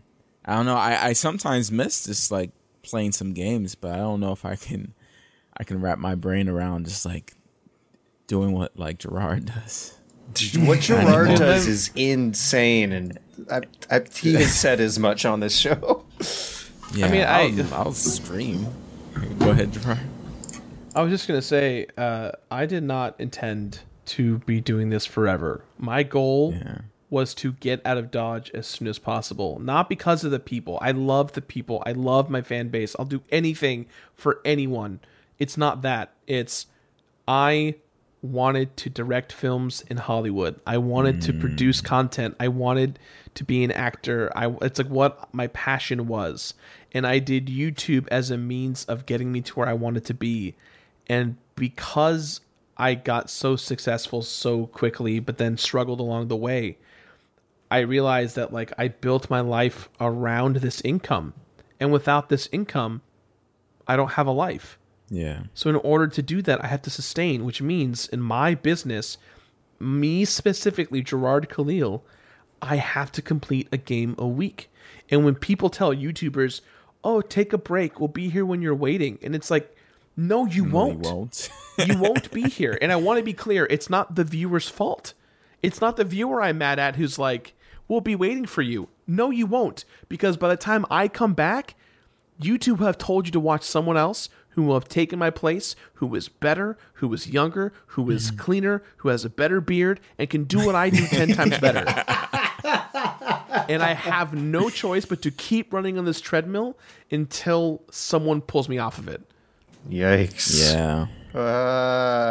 It's so weird because like game dev is just not. I mean, we still have our existential crises of like, this is gonna end at some point for us. Like making games is a lot of fun, and there's a lot of burnout and that kind of stuff. But for the most part, it's not something you ever worry about wanting to leave necessarily. You worry more that it'll end outside of your control. Maybe the company you work for implodes, it doesn't sell a good game or whatever. But it is weird, especially, we talk with George every week. Like, George's feelings towards YouTube, and as time progresses, get more and more negative. Aged, if you will. Yeah, you become more... I think it's more okay with the step of just moving on, right? Right. And I don't know if that's a bad thing. I feel like YouTube is so new that that's never happened, right? Well, no one... But you gotta get to a point... But the question is it still new anymore? What is new? Yeah. Well, if you think like 10 years, right? When you started, right? Around about 10 years ago. That's still, what? Only 4 years away from when YouTube had started? So 6. even then... Yeah, so it's like 2006, 2005 maybe. You go back to 2010, and like we're in a different generation of video games and all this kind of stuff. But like in terms of like people who maybe would have started in 2006 who would still have a career now, which I think we'd be hard pressed to find, that's still only a 14-year career, right? And in your life, a 14-year career is like a long stint, but in the grand scheme of what your adult working life is, it's maybe a third, or if you're lucky. So maybe people who have progressed and moved on from YouTube, who were huge creators, has still not happened. Like, let's say retirement or something like that. Maybe we are getting to that now where people who had been around for 10 years to 15 years are now starting this, maybe it's time who's to going to hang be up the old microphone. I don't know. Who's going to be the first person to grow old and retire from YouTube, Because PewDiePie is not old yet. I don't know if I'm willing to accept an answer until any of them get old, Anyways, I always think about the mansion that Captain Sparkles has. The mansion that he bought. Those three words strung together. Him retiring and that, just like Minecraft. He has like a little Minecraft throne. Yes. All my hard work. Thinking of the Captain Sparkles mansion evokes a shockingly conflicting soup of emotions in my head right now. Anyways, speaking of moving on to things, and I don't even know if I want to, because we're an hour and a half into it, and this has been just wonderful so far. But if you guys are game, I am a little interested in hearing about how Liam has been thinking about Last of Us. Please, do I buy this, Liam? Do I spend my hard-earned cash on this? Very important question. Oh no, that face does not tell me. So I'm never nervous about talking about video games on this podcast, as precedent having opinions that people disagree with all the time, and it's weird because I didn't buy The Last of Us 2.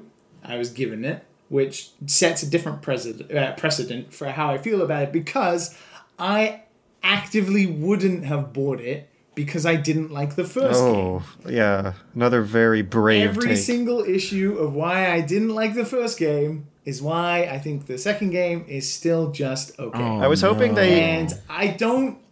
so this is the thing, is it's an ongoing opinion, because I've played maybe about 10 hours of it, which is a fair chunk. That's a lot. It's about half the game. It's a work day. And I've seen almost everything. So this is the thing, right? I haven't seen the whole story, right? The story is, of course, why a lot of people play The Last of Us, and that develops from beginning to end. I've seen some very shocking parts, and I've seen a lot of the violence and the gratuitousness. But the one thing I have seen in 10 hours is I've seen every single facet of what the gameplay can throw at me, because The Last of Us has no substance. Same as the first game. It has fucking zero substance. If I want mediocre stealth, like The Last of Us, I'll go play Tom Clancy's Splinter Cell because it hasn't changed. And the thing that is my biggest gripe. And this is probably because I am somebody biasedly who thinks video games and story are difficult to mesh, right? If you play an 80-hour RPG, you get attached to those characters, you spend a lot of time, and systemically in your mind, you're developing almost a relationship. But when you play a 10-hour game or a 15-hour game, it's hard for a story at a video game level to grasp you. And The Last of Us is the biggest example of something that reaches like the Hollywood movie levels of it, right? But if you want that, you can watch a movie. And I don't think video games are ever going to be able to tell those types of stories to the extent that we want them to. And the comparisons between movies and gameplay and games should die because they're so different. Like the way you interact with the game makes it a completely different experience for good and bad reasons. Okay? I disagree, man. Okay. You can disagree. That's fine. Is there a lot of ladders in the game? Because I didn't like those in the first one. So one of the big improvements is that Ellie can jump, right? So you can climb things. Oh my now. God, innovation! You can move boxes and climb on top of things. So that means there's a little more exploration. And this is the thing. I don't want to. This is definitely coming from somebody who thinks video games and stories maybe don't mesh as well as they can, right? Or as well as they should. And I think a lot of games misprioritize what it's trying to do to the player. It's a video game first. That's what video games are, right? Mm-hmm. There are ways we can drive narratives in certain stories if they sacrifice all of the gameplay. Let's think of games like Metro. Metro is a good example of that bullshit. The story and delivery is absolute garbage, but the game is fun. So the game is pretty great, right? But like if you think of like What Remains of Edith Finch, or games similar to that, like what's the guys who made Tacoma, their really popular game, Gone Home. You know, those types of games that have a sort of limited scope, but the interactivity is what makes the story special, right? It's the spice that allows the player to see the intricate details into a story that a movie can't give you, right? You're involving yourself in a sense of place, and that pushes things forward for the player. But the problem is when a game tries to be a game and an amazing narrative, is that sometimes one has to sacrifice for the other. And The Last of Us does that for me. Because what'll happen is you'll see all this technical mastery and it goes all into their narrative. And that's great, but the narrative is then segmented by these hour-long sections of really slow-paced, repetitious gameplay, which is turn up to a building, enter the building, hold R1 to see where everybody is, because it's a stealth game, yet you can see everybody in the room by holding R1 and listening to them, or whatever the passive lore is. Just squint your ears, kids. She's immune. Yeah, you know, you crouch down and you can hear everybody, and all it is white blobs for the player, right? You can hear clickers. They have a distinct sound. So, like, if you use something I know it's really accessible, but that's not what we're talking about here. We're talking about just how it affects the game. You can't get around not using it. It's right there on that button. And all of your like improvements that you can level up are to do with stuff like that to make it even better.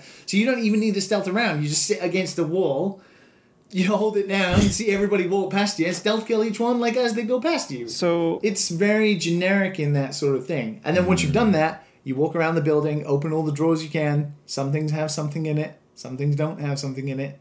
It almost reminds me of Fallout, when you just walk into buildings in Fallout and you can open everything. And they might have something in it.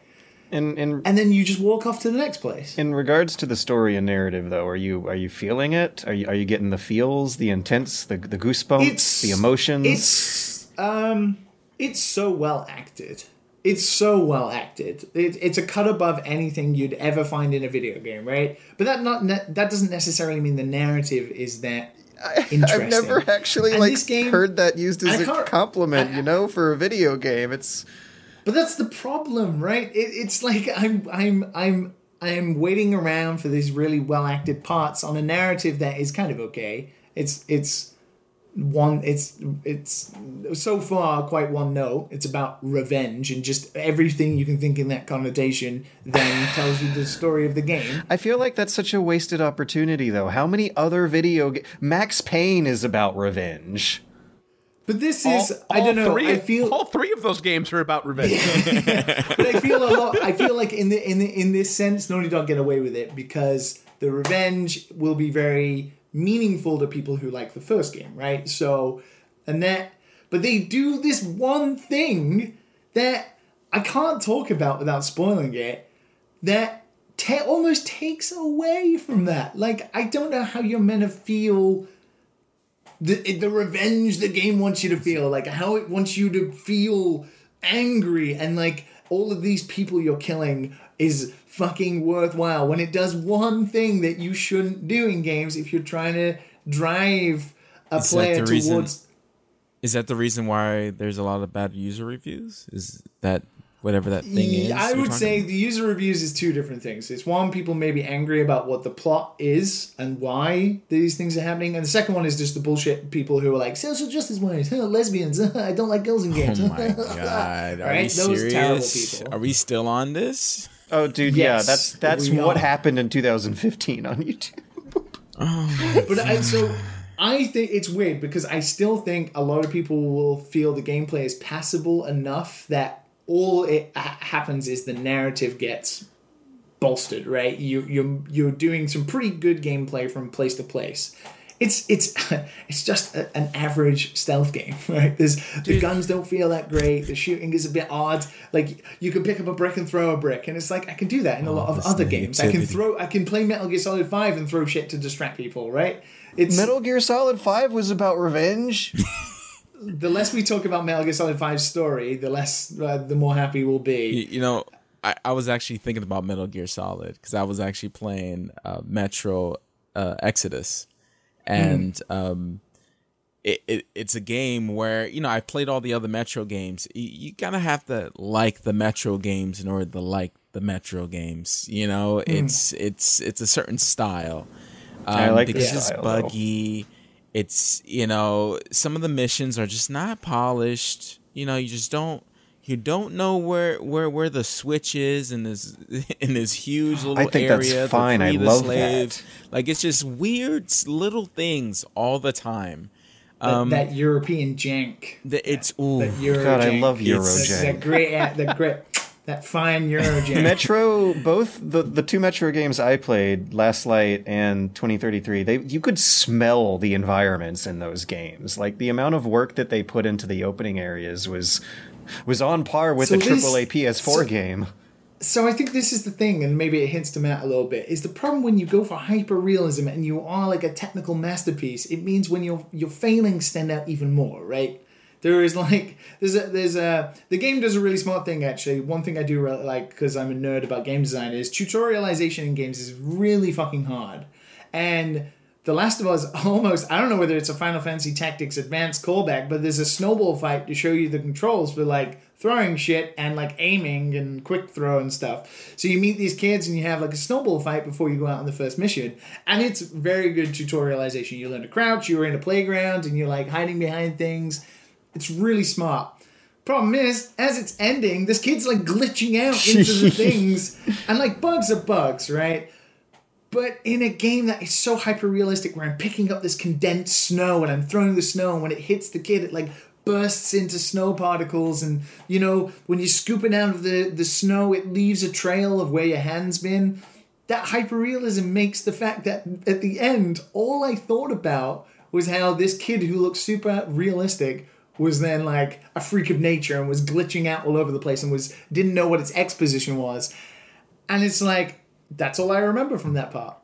That was a really good part. And that's all I remember. And there's a lot of that in this game. There's a little bit of like, along with the technical mastery. You're talking about Last of Us 2? Yeah. Damn. There's like tiny bits of polish that are maybe not missing, because this game's obviously been combed over with a fine tooth, but stuff that can't hold up to the weight. There's no way you can make a game that big and in that scale that constantly holds up. And those parts that don't hold up stick out even more glaringly so, especially if you're this game's depressing, right? It's brutal and there's nothing fun about it. Yes. It is true. Get the When people tissues say there's ready. not much fun in this game's not fun. Right? And if you play games to have fun and to relax or to have some fun, we were talking about Smash Brothers, right? The new announcement being before, right? That kind of fun, there's no fun here. There's no fun It's in Smash depressing. Brothers. It's no Which fun. is... Unless well, that's you're when you play great. me, right? That's Absolutely fine. not. See, you just I don't get know, trashed yeah. on by your friends. Every time I come over, this guy picks Cloud and he's just boom, boom, boom. I'm like, you know what? I'm pretty You know, sure I that don't feel like playing no more, man. I'm like already drunk. Yeah, no. I'm pretty sure that most of my Smash Brothers playing in my career has been in a hotel room in which George Weedman's been in the back. Just like, why am I in this room half the time? I've played Smash with Liam before, and I can confirm that he had fun. George doesn't have fun when he's losing. I did indeed. So Matt, Metro Exodus did review, I don't want to say poorly, but a little inconsistently and jankily on launch. But it seemed like Yeah. there were just a lot of technical issues. I'm A wondering, lot. are they still And there? still to Or this do we day. got patches, updates? How is it nowadays? But I mean, I'm playing it on the Xbox Pass. It's about to leave, so I don't know if you guys are going to be able to catch it.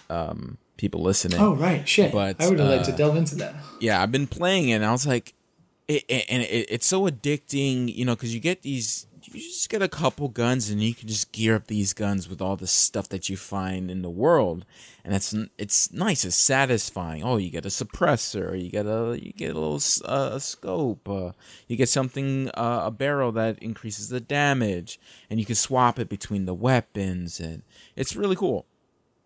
And what I was saying was like, it reminded. I was thinking about Metal Gear because there's certain sections where they're like, like your wife is like, Altium, I wish you were a little bit quieter. I'm like, they were shooting at me. What do you expect me to do?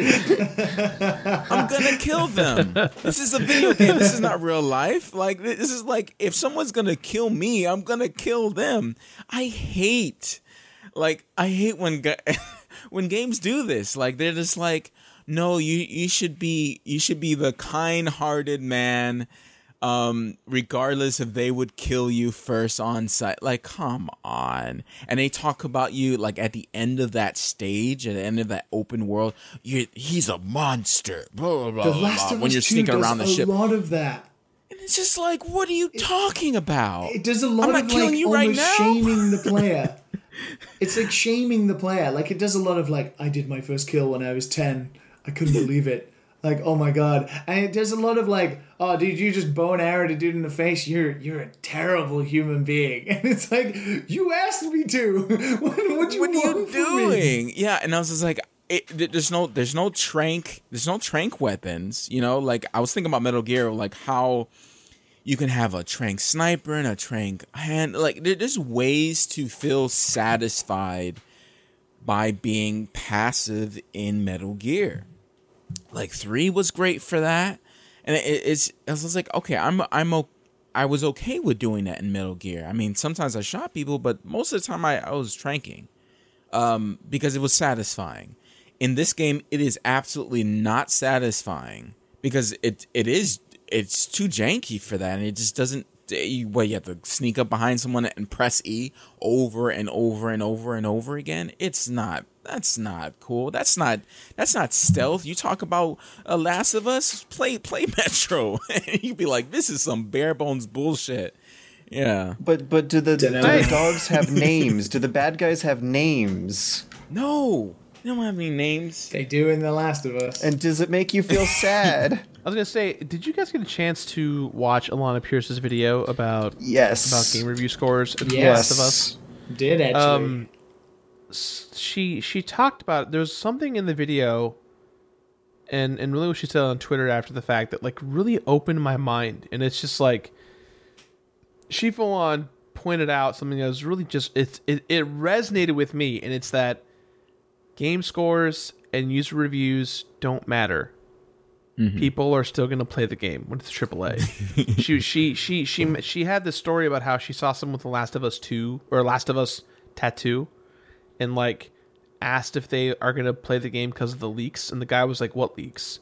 You know what I mean? Like the fact that like most of us are so plugged into this feeding tube of news and industry. We're in the industry. It's completely different, right? The bubble serves as this protective layer that we forget that we can penetrate through it, and that there is another reality of video games out there of people who just don't do this. It's crazy to me because the last time I experienced that, I was in college. I wasn't thinking about news. I was just knowing release dates. I was going to GameStop and they were telling me, "Hey, Rock Band 2's coming out. Go pick it up." And this, like, oh, I didn't know that's coming out. Yeah, and like to have that nuance, to have that like naivety of like, wow, it's just coming. I get in 6 months I'm gonna play Rock Band 2 with my friends, and to not have ignorance. Right, to not have to like be on the feeding tube of like, oh, but like, did you hear about the devs of Rock Band 2 and how like they employed slaves in Cambodia? You're like, what? No, I'm not going to buy that game now. Whatever. Yeah, not all of them. Like, let me play my game. Leave me alone. Well, and nowadays it's like, you know, people are like, I'm not going to buy The Last of Us 2 because of the controversies. It's like, or you could just pick it up and make the choice for yourself, my dude. Like, it's so easy just to make an informed decision. Now, finances aside, if you are like, I'm not going to spend $60 on the game because of my views, that's fine. There's no reason to shit on everyone else's feeling about it. Let them enjoy it. Yeah. That's the issue. It's because they shoot everyone else down because they don't have the money to buy it. This is like, come on, dude. I love pizza. Just because you don't like pizza doesn't mean I have to stop eating pizza. Like, just respect my love for pizza. Don't eat pizza. Eat healthy. Eat more salads. You know, that whole shit. Like, calm down. I don't think we need our pizza. I'm talking as a guy who's been vegan for 6 years. Well, I'm not vegan anymore, but 6 years. You know, but you know that if you looked too deep into it, you would find out that pizza boxes are being made from like recycled slavery cardboard mined in Africa and shipped out for 2 cents to a supply chain that just will completely separate any kind of humanity or ethics from your buying decision. Everything like that is in our economy. Everything. Anyways. So, like, it's funny because, one, Last of Us 2 is the highest selling boxed physical thing in Europe this year. Outside of outselling Animal Crossing, we know how well Animal Crossing's done. So that tells you the landscape of people being excited for this game was massive and was never going to change, no matter who was screaming about social justice warriors, who was screaming about not liking the story because of the leaks, blah, blah, blah, blah, blah, people tied to the industry, right? It's very different. Inside, it is interesting because being somebody who's very vocal against crunch, because I experienced it when I was on GTA 5, right? This is me trying to change the practices of what happens inside of the studios, not how people consume the games, right? And I think that sometimes gets confused because I was in a Zoom call the other day with some people from the industry, and 3 of them were like, oh, we're going to go leave now. We're playing GTA Online together. Now I was like, God damn, really? Because that's my jam. Because that's what I worked on for fucking 4 years, right? And it was so almost heartwarming to see, like, even after all this time, you know, the 4 years of blood, sweat, and tears by me and everybody I worked with still resonates with these guys that the PS5 launch thing, the first thing that gets shown is GTA 5, which was stupid, but by the by, it's like that Skyrim. These industry guys are still, like, getting a kick out of playing together in a game that I worked, especially because I worked predominantly on the multiplayer. Like, seeing that is amazing. And I think a lot of people are harping on about, you know, everything outside of the game itself, right? The game is a product, and you can have all the criticisms you want about a product because you spend your money on it. And that shouldn't influence how you feel about the game. But things outside of the game, you can still like The Last of Us 2 and still feel that Naughty Dog abused and exploited its staff. You can entirely do that. And a lot of the Naughty Dog staff that worked on that game, who are tired and glad it's over, will still be happy that you're playing that game. What the hell are they making the game for if you don't play it? And they need to get paid. And also they need to get paid. And bonuses are based on how many games are sold and all that kind of jazz. Yeah. But you can life is not black and white, right? And sometimes it is tough because our industry is very black and white, and like it's a yes or a no answer, and you have to either be with a yes or you have to be with a no. And it's funny, it's like Alana said in her video, which is very insightful, having done some reviews way in the past.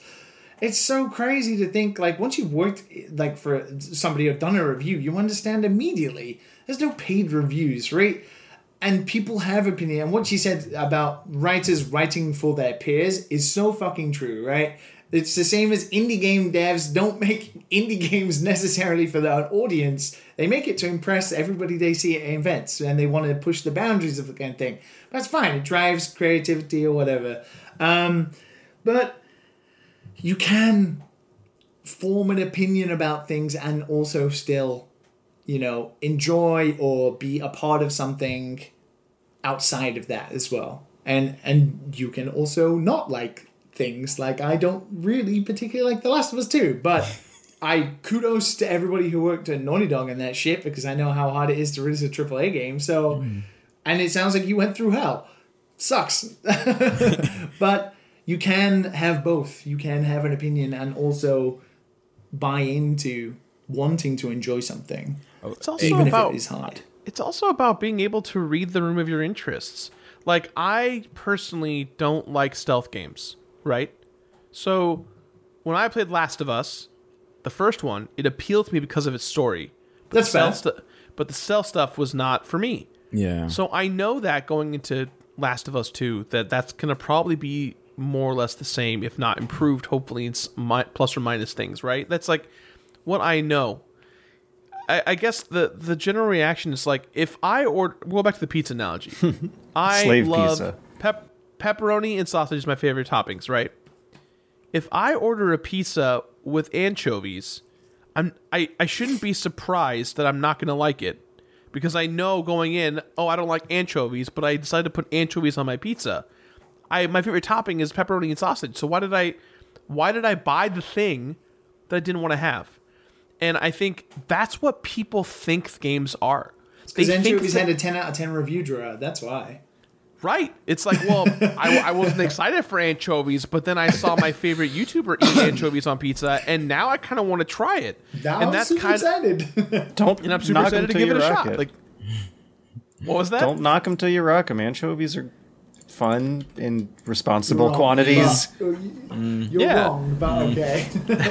Responsible quantities. The idea being, like, if you're the kind of person that's like, I don't like this thing, you should know your own taste at this point as an informed gamer, right? What you're gonna like.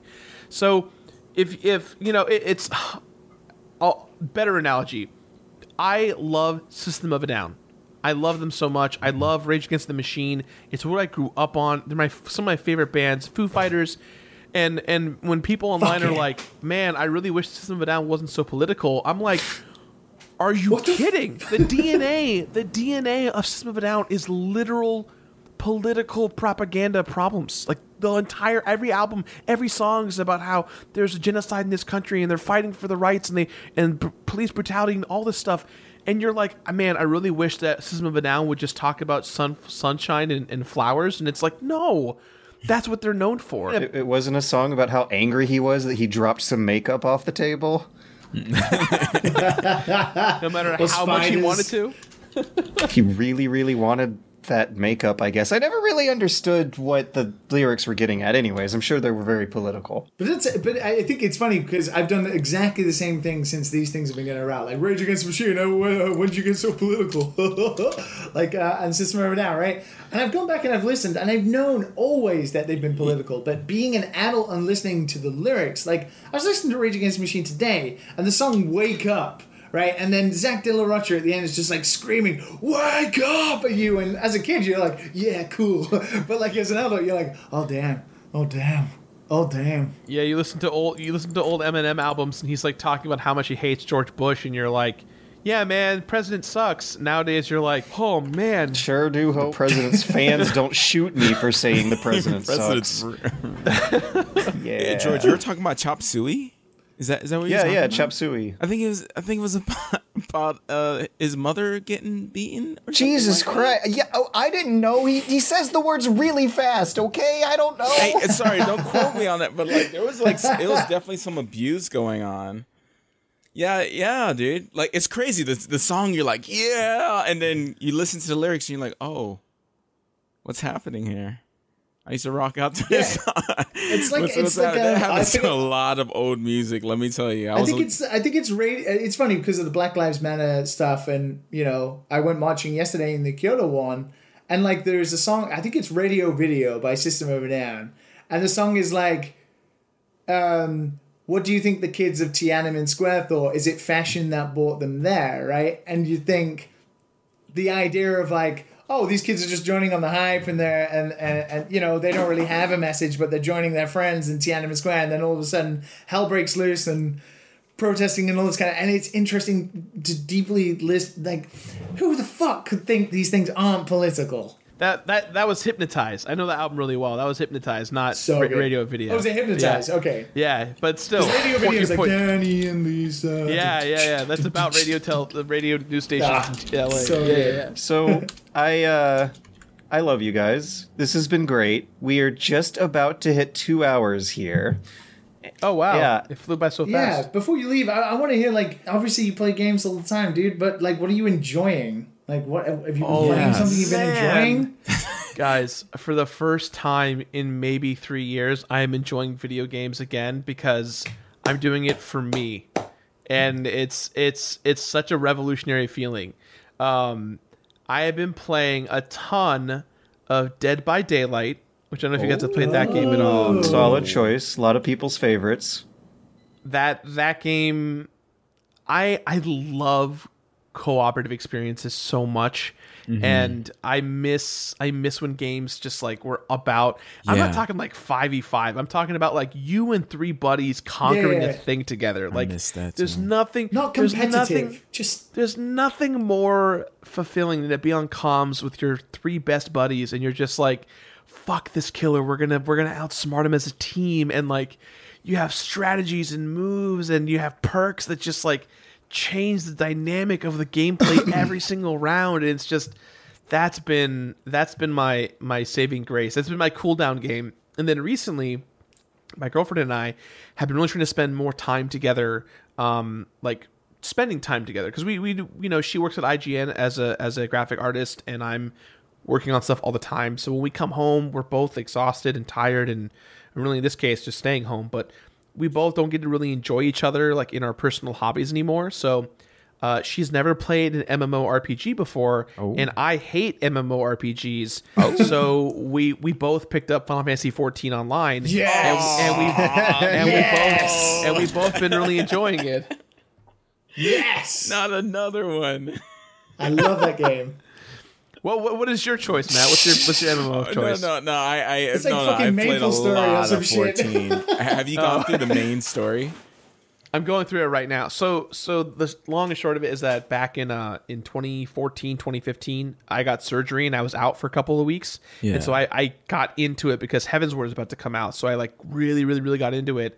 And then Heavensward came out and I just stopped playing. So now I'm like redoing it all over again. Like, to me, I'm not big on the story, but like the graphics, the gameplay, the nods, the fun references, it's just so fun to enjoy. I'm really enjoying it, and she's enjoying it, so we're having a good time. That's awesome. I have such a soft spot for that game. There's a certain part at the end of the main story, the Reborn story, that you should get to. That's like pretty dark. It's probably like the highest moment. It's something to do with the Sultana. So, I forgot what the black guy's name is. The head of the Blades, or whatever it's called. Yeah, with the huge tall guy with slick back hair. So you're gonna notice it when you get to it, because like for some reason, like the story just gets hype. It's the patch section. stuff. Yeah, I wish they had more stuff like that, but that's what got me so into funny. that game. I went through all of that before they cut they trimmed it down because a lot of it's filler shit, and then they even did it again because people were still complaining it had loads of filler shit, and I'm like, oh my god, there's a lot of filler, man. There's a lot. It's because we're playing through the patches, and you have to play through the story in order to get to the expansions over and over and over again. So if you're starting from the beginning, you have very fun game. Hours. Very fun. Yeah. Yeah. Very I think it fun. took me 100 hours to get through A Realm Reborn. I think to get Huh? to Heaven's Ward. It took me Yeah, like yeah. 100 hours to get to Heaven's Ward. I think. Yeah. Yeah, looking at my playtime on Steam, I put 135 hours Oh. just to even get to the middle of Heaven's Ward. So That's like like a I'm sandwich for you, though, right? Oh, so you already passed it. Okay. no. Oh, back in the day I did. This is me doing it for a second time. Oh, okay. Holy So- shit. What is the man. game Wow. you played the most? What is the game, Gerard, the guy who's played everything? George, go pee. Okay. I can see. Okay. It's so obvious. Gerard, what is the game that you have like played the most? Like you play, like I watched the Persona 5 video recently. I was like, Oh, fuck me, dude, I no. couldn't do that. I couldn't do that. That was an existential crisis that I'm still. Yeah. I wake up every day. I wake up every day thinking I'm not done with it. Still, Yeah. I like sit there and I'm like, I didn't do it. I'm so glad everyone loved that video and was so supportive of it. But like, I still had this inkling of like, I didn't do it right. Like, I got to go back and do it again. You nailed it, dude. Like I feel so sorry for you. The game that I have to date, the game that I put most time in, has been Hyrule Warriors on the Nintendo Switch. And Interesting. it's not even the fact that I like that game that much. It's that for all intents and purposes, for New Game Plus, I have to recomplete games that I did for the first 120 games, and one of the last 20 games I did was on Hyrule Warriors for the Nintendo Wii U. When the game came out, I put in about, I want to say, I could be wrong, I think I put about 256 hours in 4 weeks. That was just me every day grinding it out, on top of doing my other responsibilities for the show, which at the time was writing, editing, producing, and playing. So when Hyrule Warriors Definitive Edition got announced for Nintendo Switch, there was no DLC. When I played it originally, there was no DLC content on the Wii U version. Now that the game's been out for many years, they added a lot of DLC because it's a Warriors game, so there's tons of content in it. I have put, at this point in my life, at least 900 hours into Hyrule Warriors. What? How do the numbers And- go that high? And And that type of game. Oh. And to give you an idea, What? they added 6 characters to the roster. So there's 26 characters, 24 characters total. They added 7 new adventure maps, with 1 or 2 having hard variants. So it's the same map again, but with hard mode. And they added challenges. So to complete this game, you have to get every Skulltula in the main story, play every level on every difficulty. And there's 4 difficulties on every stage. So there's that. You then have to play adventure mode, which is all the maps. There's like, I think maybe 14 of them, and all of them have like different things you have to do for each mission to get A rank. You have to get A rank on every single square. And then the last thing, and get every medal, which is the achievements in the game. And then the last thing is you have to beat all the challenges. Except here's the problem. There's 26 characters, something like that. Yeah. Every character has its own ranking for those challenges, and there's 28 challenges. So what's 26 times 28? Quick That's math. that's how many challenges that I have to do. On top of 728. that's something like that. So that's how many challenges I have to do with like every character almost. I don't think it's that many challenges. It might be more like closer to 17 or 20, but still, it's still a significant amount. And so that's why I haven't done the video yet. It's because I every character is max level. I've done every map. I've beaten every stage. I've gotten every medal. The only thing I have left is to beat the challenges with every character. And it is exhausting and draining and not fun. And I can't do a co-op. I have to do it by myself. And it's just... It's the most expensive video in terms of man hours I have personally invested in my career, and I would have quit long ago. What? And I can barely play 9 hours of a game. I will probably have made 1/10 of a penny per hour worked on the video. Of all the games you've played, which one showed up in your sleep the most? Persona 5. Yeah, because if Persona 5 felt like every waking moment that game is there, like, but you're putting 900 hours into Hyrule Warriors. Yeah, like you gotta sleep through this stuff. Like I hear there's Tetris dreams. That's a proven thing, right? Matt and I were talking about how in the Call of Duty Warzone you hear this drone when you're near a chest, and like I hear that sometimes just throughout the house now. Like I've played so much Warzone. Yeah. So what as someone who plays games for 900 hours or so at a time, I mean, this has got to be happening to you, Gerard. Surely. Yeah, the what's the game that appears most in my brain? I think it has to be Catherine. Oh, Catherine. that is so fascinating. So funny you say that. Yeah. So funny you say that. The game that I would there's only one game I vowed I'd never play again, and it's because I played Catherine from beginning to end in one day, like a 22-hour thing when I was in university, and by the end I just wanted it to finish so badly, but I refused to go to bed because I was so close. And then as soon as I finished it, I was like, I'm never playing that game ever again. And it gives me nightmares even thinking about being made to play that game specifically again. That game is one of the hardest games I ever completed. And in the recent full body ports, they made it even harder, which makes me so sad because that's also a game I have to redo. And it's Wait, what? like, so Catherine, in the original build of the game, Holy if you played the level on the hardest setting, it gave you a gold ranking on everything. So if you're like, okay, it's like playing Mario 1-1 on the hardest level, and then like it gives you credit for doing it on easy, very easy, normal, and hard for like gold A ranking status. Yeah. In full body, they changed it so that there's easy, normal, hard, remix easy, remix normal, remix hard. And none of them carry over, which means you have to play every single stage 6 times to get a gold ranking on. And when I say stage, I mean cluster of stages, because this game doesn't work in like level 1, level 2. It works on like level 1-1, level 1-2, level 1-3.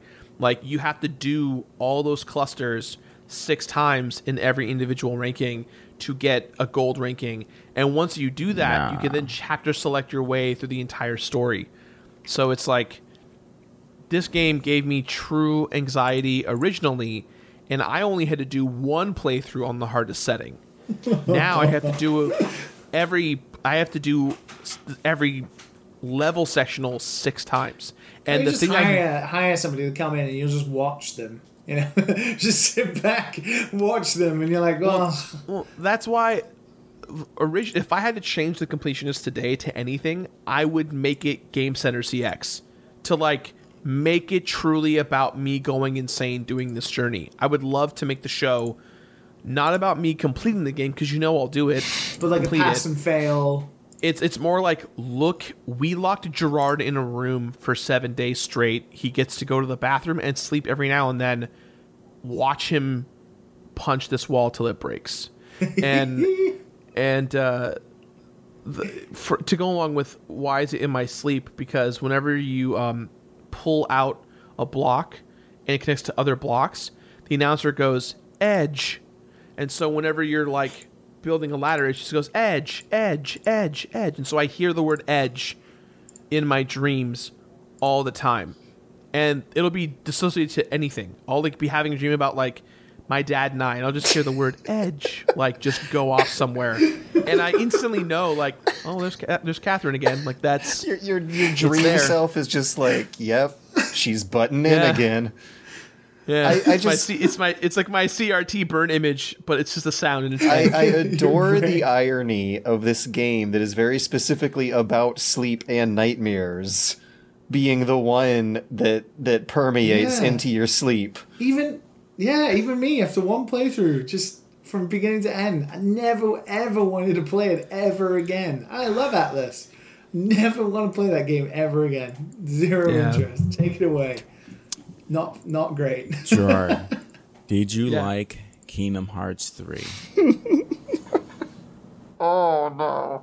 Why are you pausing, Gerard? Overall, yes, but like the biggest asterisk of all time. I think gameplay-wise, I think graphically, mechanically, how it plays and how it feels, I really, really enjoyed. Mm-hmm. I could not tell you from a narrative perspective where I feel.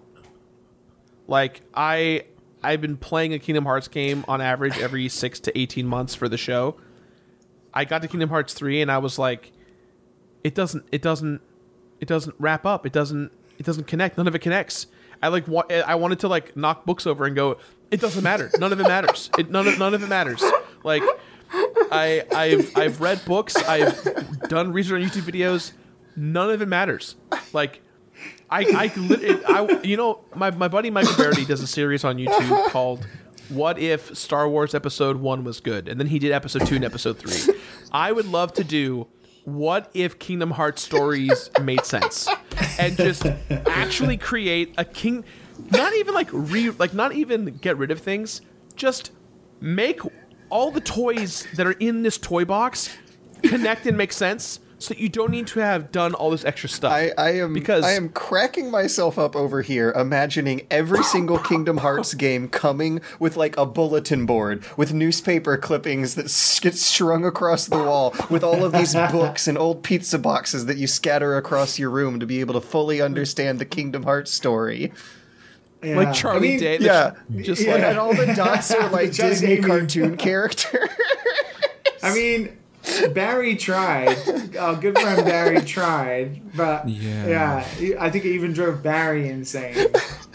And then he came on during when Kingdom Hearts 3 was popping out, right? Or was it after? Just after his video had gone.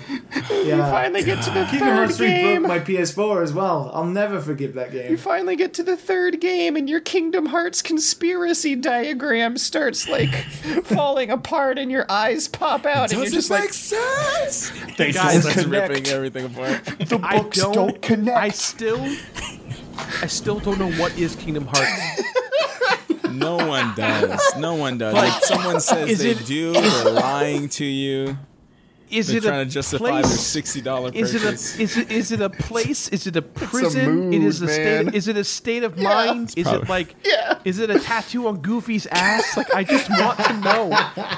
I would go with a tattoo. the like logo I on all hope at the the end it is something dumb like, when you get into like the X on clothing is how you can track people, that's when you know this shit can go anywhere. The Kingdom Hearts logo does look perfectly adaptable to like a good tramp stamp. I want to say that I've seen like it's a heart with stripes through it, right? Like I feel like I've seen that on a couple You know girl what it butts. is to me? Kingdom Hearts to video games is like the Fast and the Furious series is to movies, right? Like the first Given Fast and the Kingdom Furious movie Hearts was too about much DVD. respect. Like literally, Fast and the Furious, the first movie was about them bootlegging DVDs.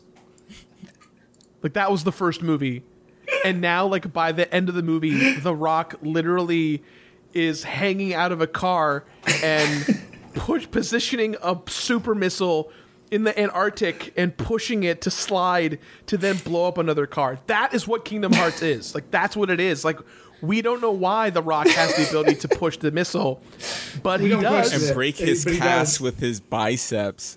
Daddy's coming home. And he's like, come on. Goofy's coming home. I think you're giving Kingdom Hearts a little bit too much credit, because Fast and Furious is actually enjoyable to watch, and Kingdom Hearts, Yeah, I've never. like I hated it so much, and I don't normally like hate video games. You know, I like podcasts. You have some forward fun. to it so but much I as well. traded it in to GameStop for $15 of credit. Like I did not care to even have that in my house. I was just like, I'm done with this. I'm done. I was so disappointed. Like they couldn't even make it like super goofy and like I don't know. Like there's no Star Wars in it. They could have went incredibly crazy with it, but they didn't. It was just a lukewarm tragedy. Well, you know what it is? It suffered a lot of the same development cycle that something similar to Duke Nukem Forever did, where it was like it got started and got stopped, and it got started and it got stopped, and it got started and it got stopped, and then finally it was like, all right, we're making it, and then they started over because they switched to Unreal, and it's like, why would a Japanese developer switch to Unreal at this point? Like, you have the Chrysalis engine. Final Fantasy has so many engines they've made over the years, Yeah. and they're still making games like that.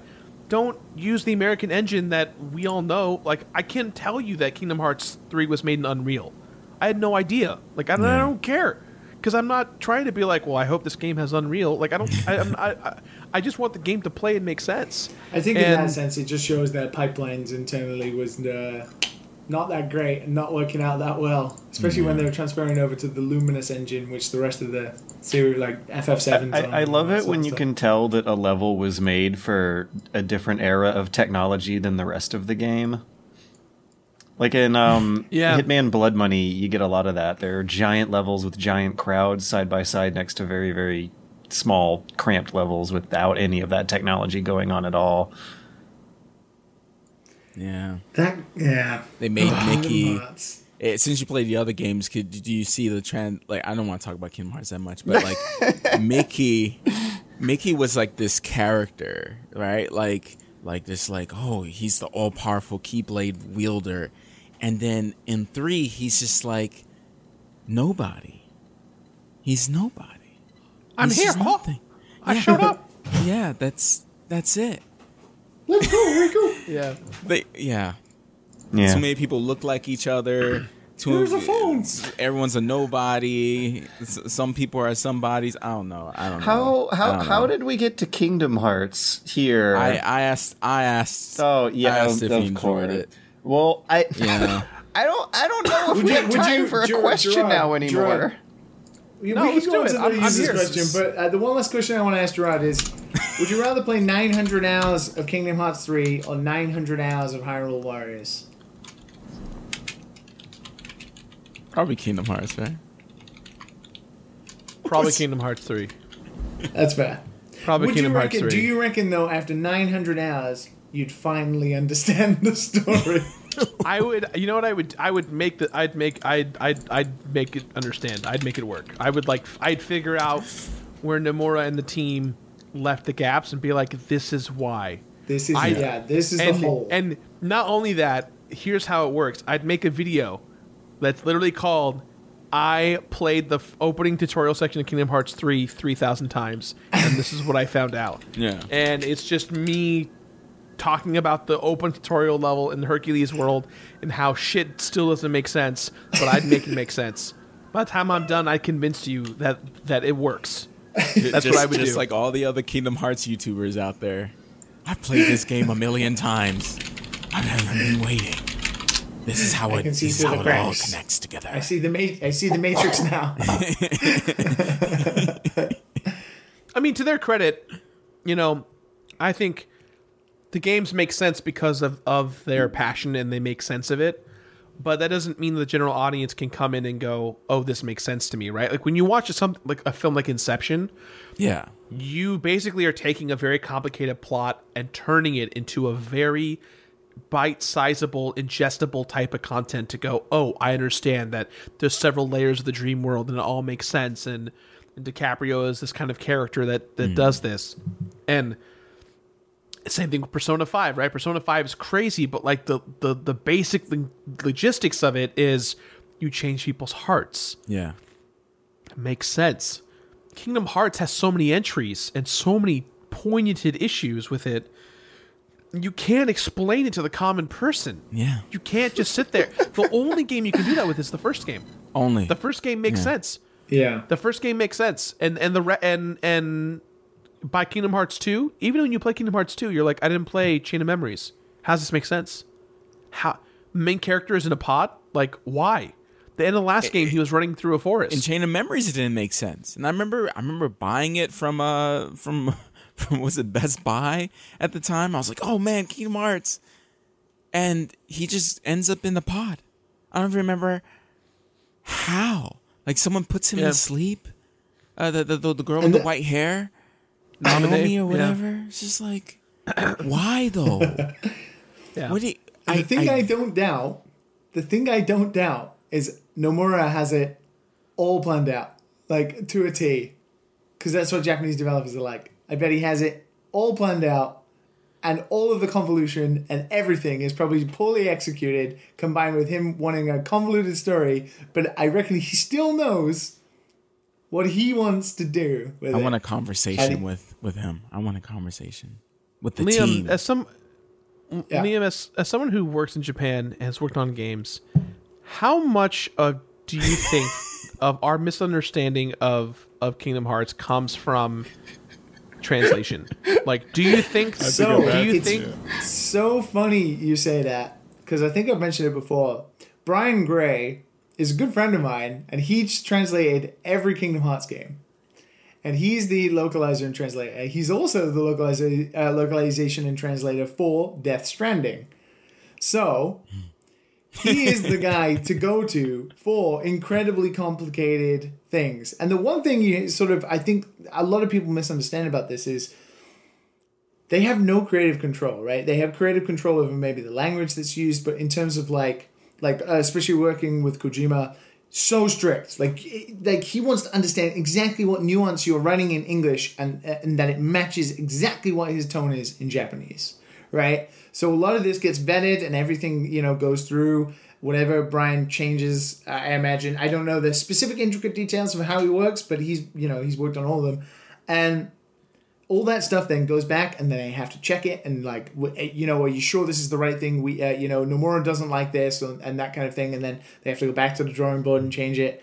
And I imagine there's some stuff that gets lost, but when you're dealing with stuff where clones of characters who look identical or have very similar, like that's all got to come from like the Japanese side. That's coming from those guys wanting to do this, from Nomura wanting things exactly the way Nomura wants it.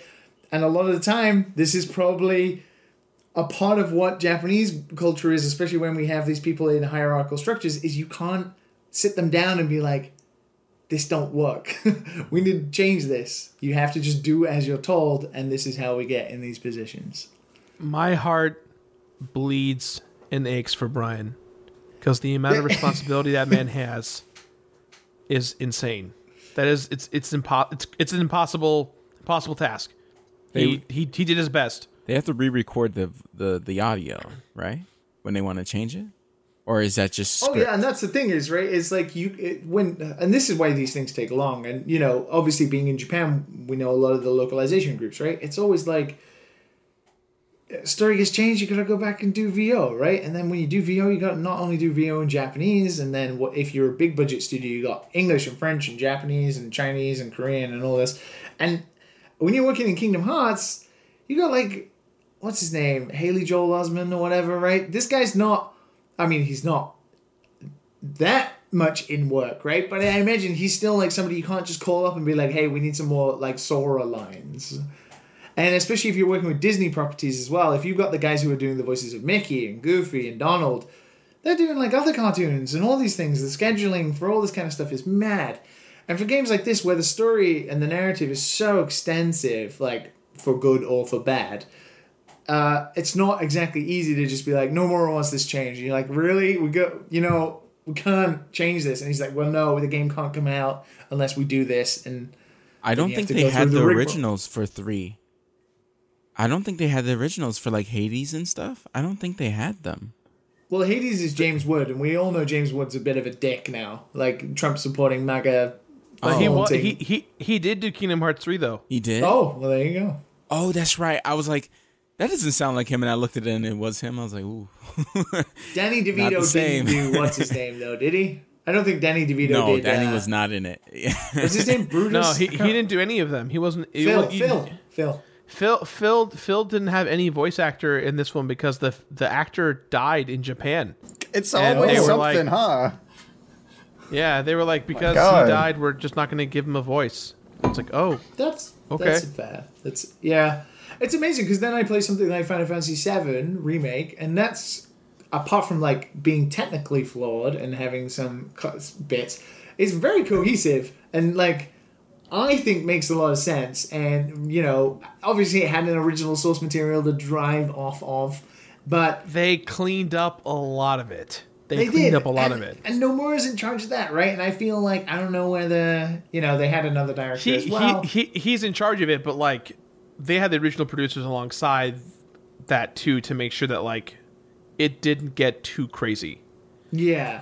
The end is the big question mark that's going to be on our minds till the next part comes out. But the rest of it is like cohesive. So, and that's the thing is like 15 as well. 15 was taken away from Nomura and given to Tabata, and it's like well, I guess you can rope some things away from him, but I don't think he'd ever relinquish Kingdom Hearts in any way, as much as Kojima wouldn't relinquish anything to do with Death Stranding or anything he's able to control. So yeah, it's an odd business, localization. And the thing is, if things go wrong in English, localizers just get shit right. Nobody knows the good parts of Death Stranding that people like. It's all Kojima's genius, right? Always. Is that how it works? The bad parts, Genius. bad Huh? translation, bad localization. Same with JRPGs. Like, this shit sucks. It's because the English translation is not the same as the Japanese. And it's like, well, some things just don't make sense. You don't live in Japan and understand what they're referencing. Like, nuances of culture have to come across. It's why we have not only translation, which is different to localization.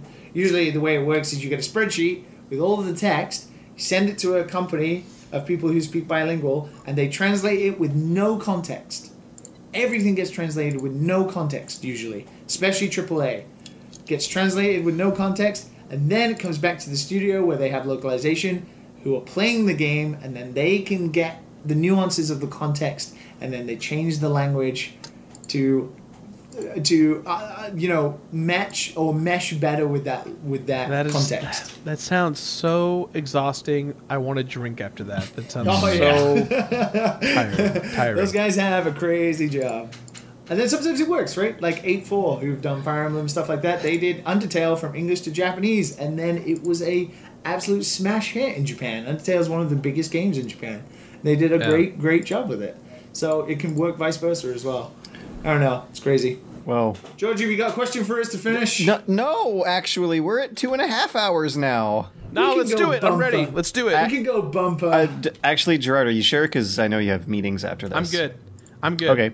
I got like 50 minutes, so I'm good. Okay, cool. Nice. Well, if you would like to send a question to the Dad and Sons podcast, then send it to the Dad and Sons podcast at gmail.com. Or actually just Dad and Sons podcast at gmail.com. Jay Lee asks us, hey guys, I was having a conversation recently over my first game of Airsoft where I noticed that years of playing Call of Duty and other first-person shooter titles seem to have given me a better instinct for gun accuracy. Is this also This got me thinking about what other skills I've learned about due to gaming and came up with a few. I was always a good reader and writer at an early age and attribute that to JRPGs being played from the age of 5. Driving also felt natural on a first attempt, and I feel like this comes from GTA and other driving games, as it allowed me to understand the physics of a moving car and braking distances. And I think I recall George saying he used some gaming knowledge to help navigate during summer travels, but I was wondering what other skills you may have learned or improved upon thanks to gaming. Or what skills and activities do you feel gaming prepared you for? Definitely driving. You think so? Driving. Because Yeah. the stick is completely different from a steering stick? wheel. Yeah, if you give a kid Oh. a controller Oh, I in see what you're GTA, saying. they'll drive like a maniac even when they're trying not to. Like it is more challenging to drive slowly Have you ever tried and to play safely. GTA where you abide by the traffic laws It and is not run the people most over? It's almost impossible. maddening thing. They jump in front of your car. At least the old games they do. They're like, like, yo, what are you doing? It's like they expect you to run them over. Well, the oversteering all comes from how a big chunky wheel gives you more, like, greater degrees of control per square inch, whereas the little 1-inch nub has to have all left and right motions, like on it's a smaller it would make sense for you to have more control over a real car. I feel like playing games when you're young, it really opens the brain to like certain concepts that people who don't play games don't have. Yeah, every kid should play SimCity.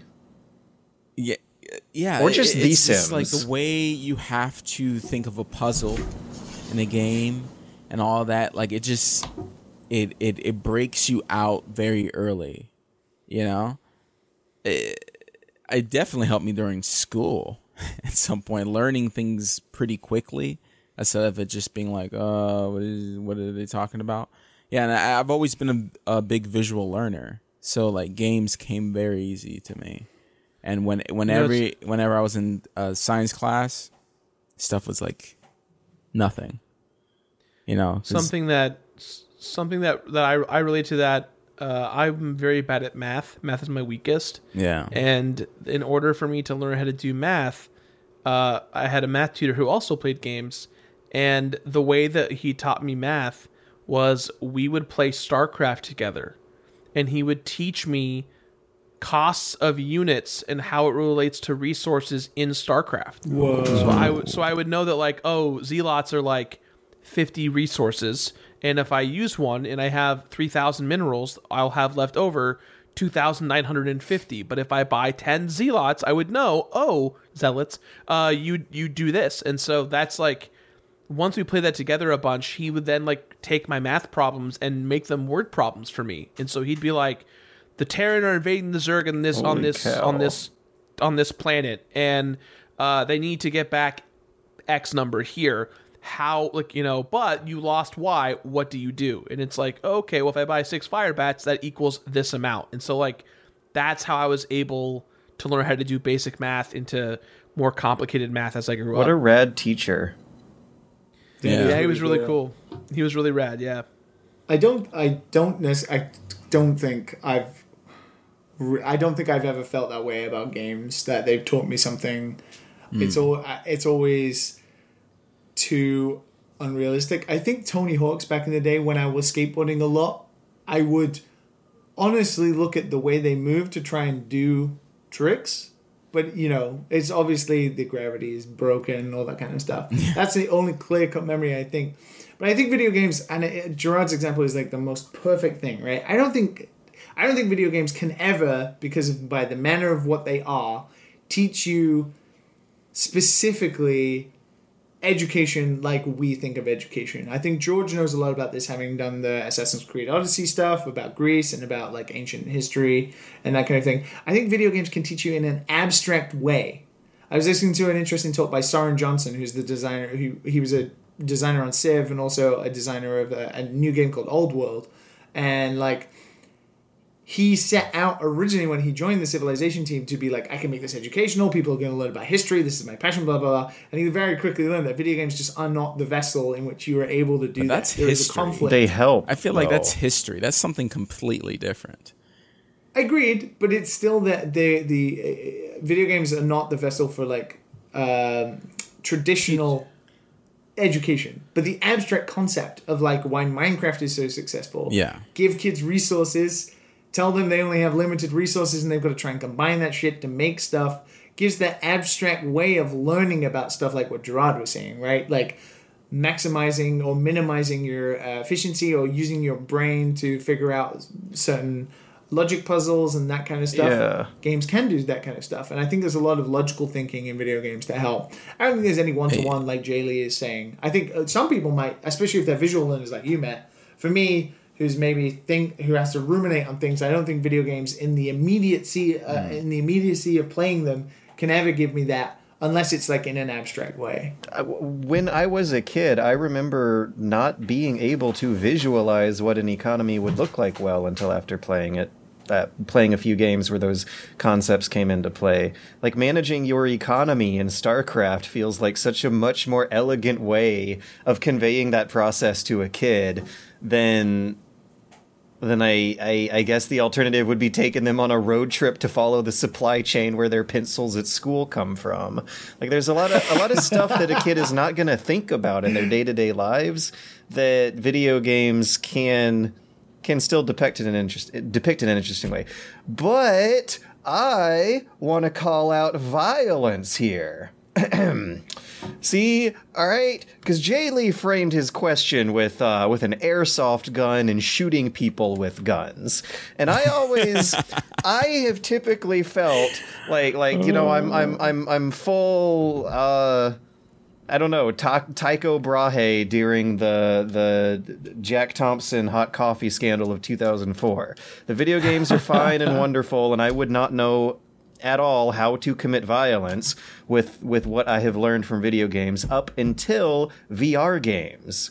Like, and now I'm like learning stuff that I don't know if I wanted to learn. And a lot of that has to do with traditional FPS violence that is such a completely different action on a mouse and a keyboard. So, like in a VR first-person shooter game, you're incentivized to do something called slicing the pie, where you want to put as much distance between yourself and an open hallway as possible and peek in by leaning one step of the way with your head and your arms and the gun all like pointed to an extreme angle that you can't really recreate with a normal FPS control scheme. And now when I watch movies and I see like thugs and soldiers and police in movies not doing stuff like that, I'm like, oh, no, guys, you're not checking your corners and slicing your pie.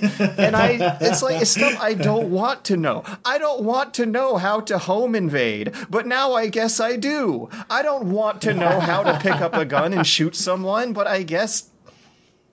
The Last of Us 2 I mean, the certainly told me recoil and how all to- that comes with shooting a gun, man, that's different. Well, yeah, but in a VR game, Knock like your shoulder out thinking that you could shoot a gun. You pull back a slide and press buttons and stuff. It's totally different from pointing and clicking a mouse and pressing a button on a keyboard. It's like now I at least I certainly know after Last of Us 2 where to stab somebody in a trachea. That for sure I know how to do now. yeah. See, right, like wow. right here. like I don't know if that's the stuff I Oof, wanted it's to visceral. know. Like after looking at a gun and shooting it in VR from several different angles, I now am like, oh, so the slide gets blown back from the explosion, and that pulls a new trigger, a new bullet into the chamber from a spring in the mech. Like, there's stuff about the physics of the device that you can't even experience in a 2D screen that yeah. You could be a good racing driver doing racing games in VR. Only if I had a big steering wheel.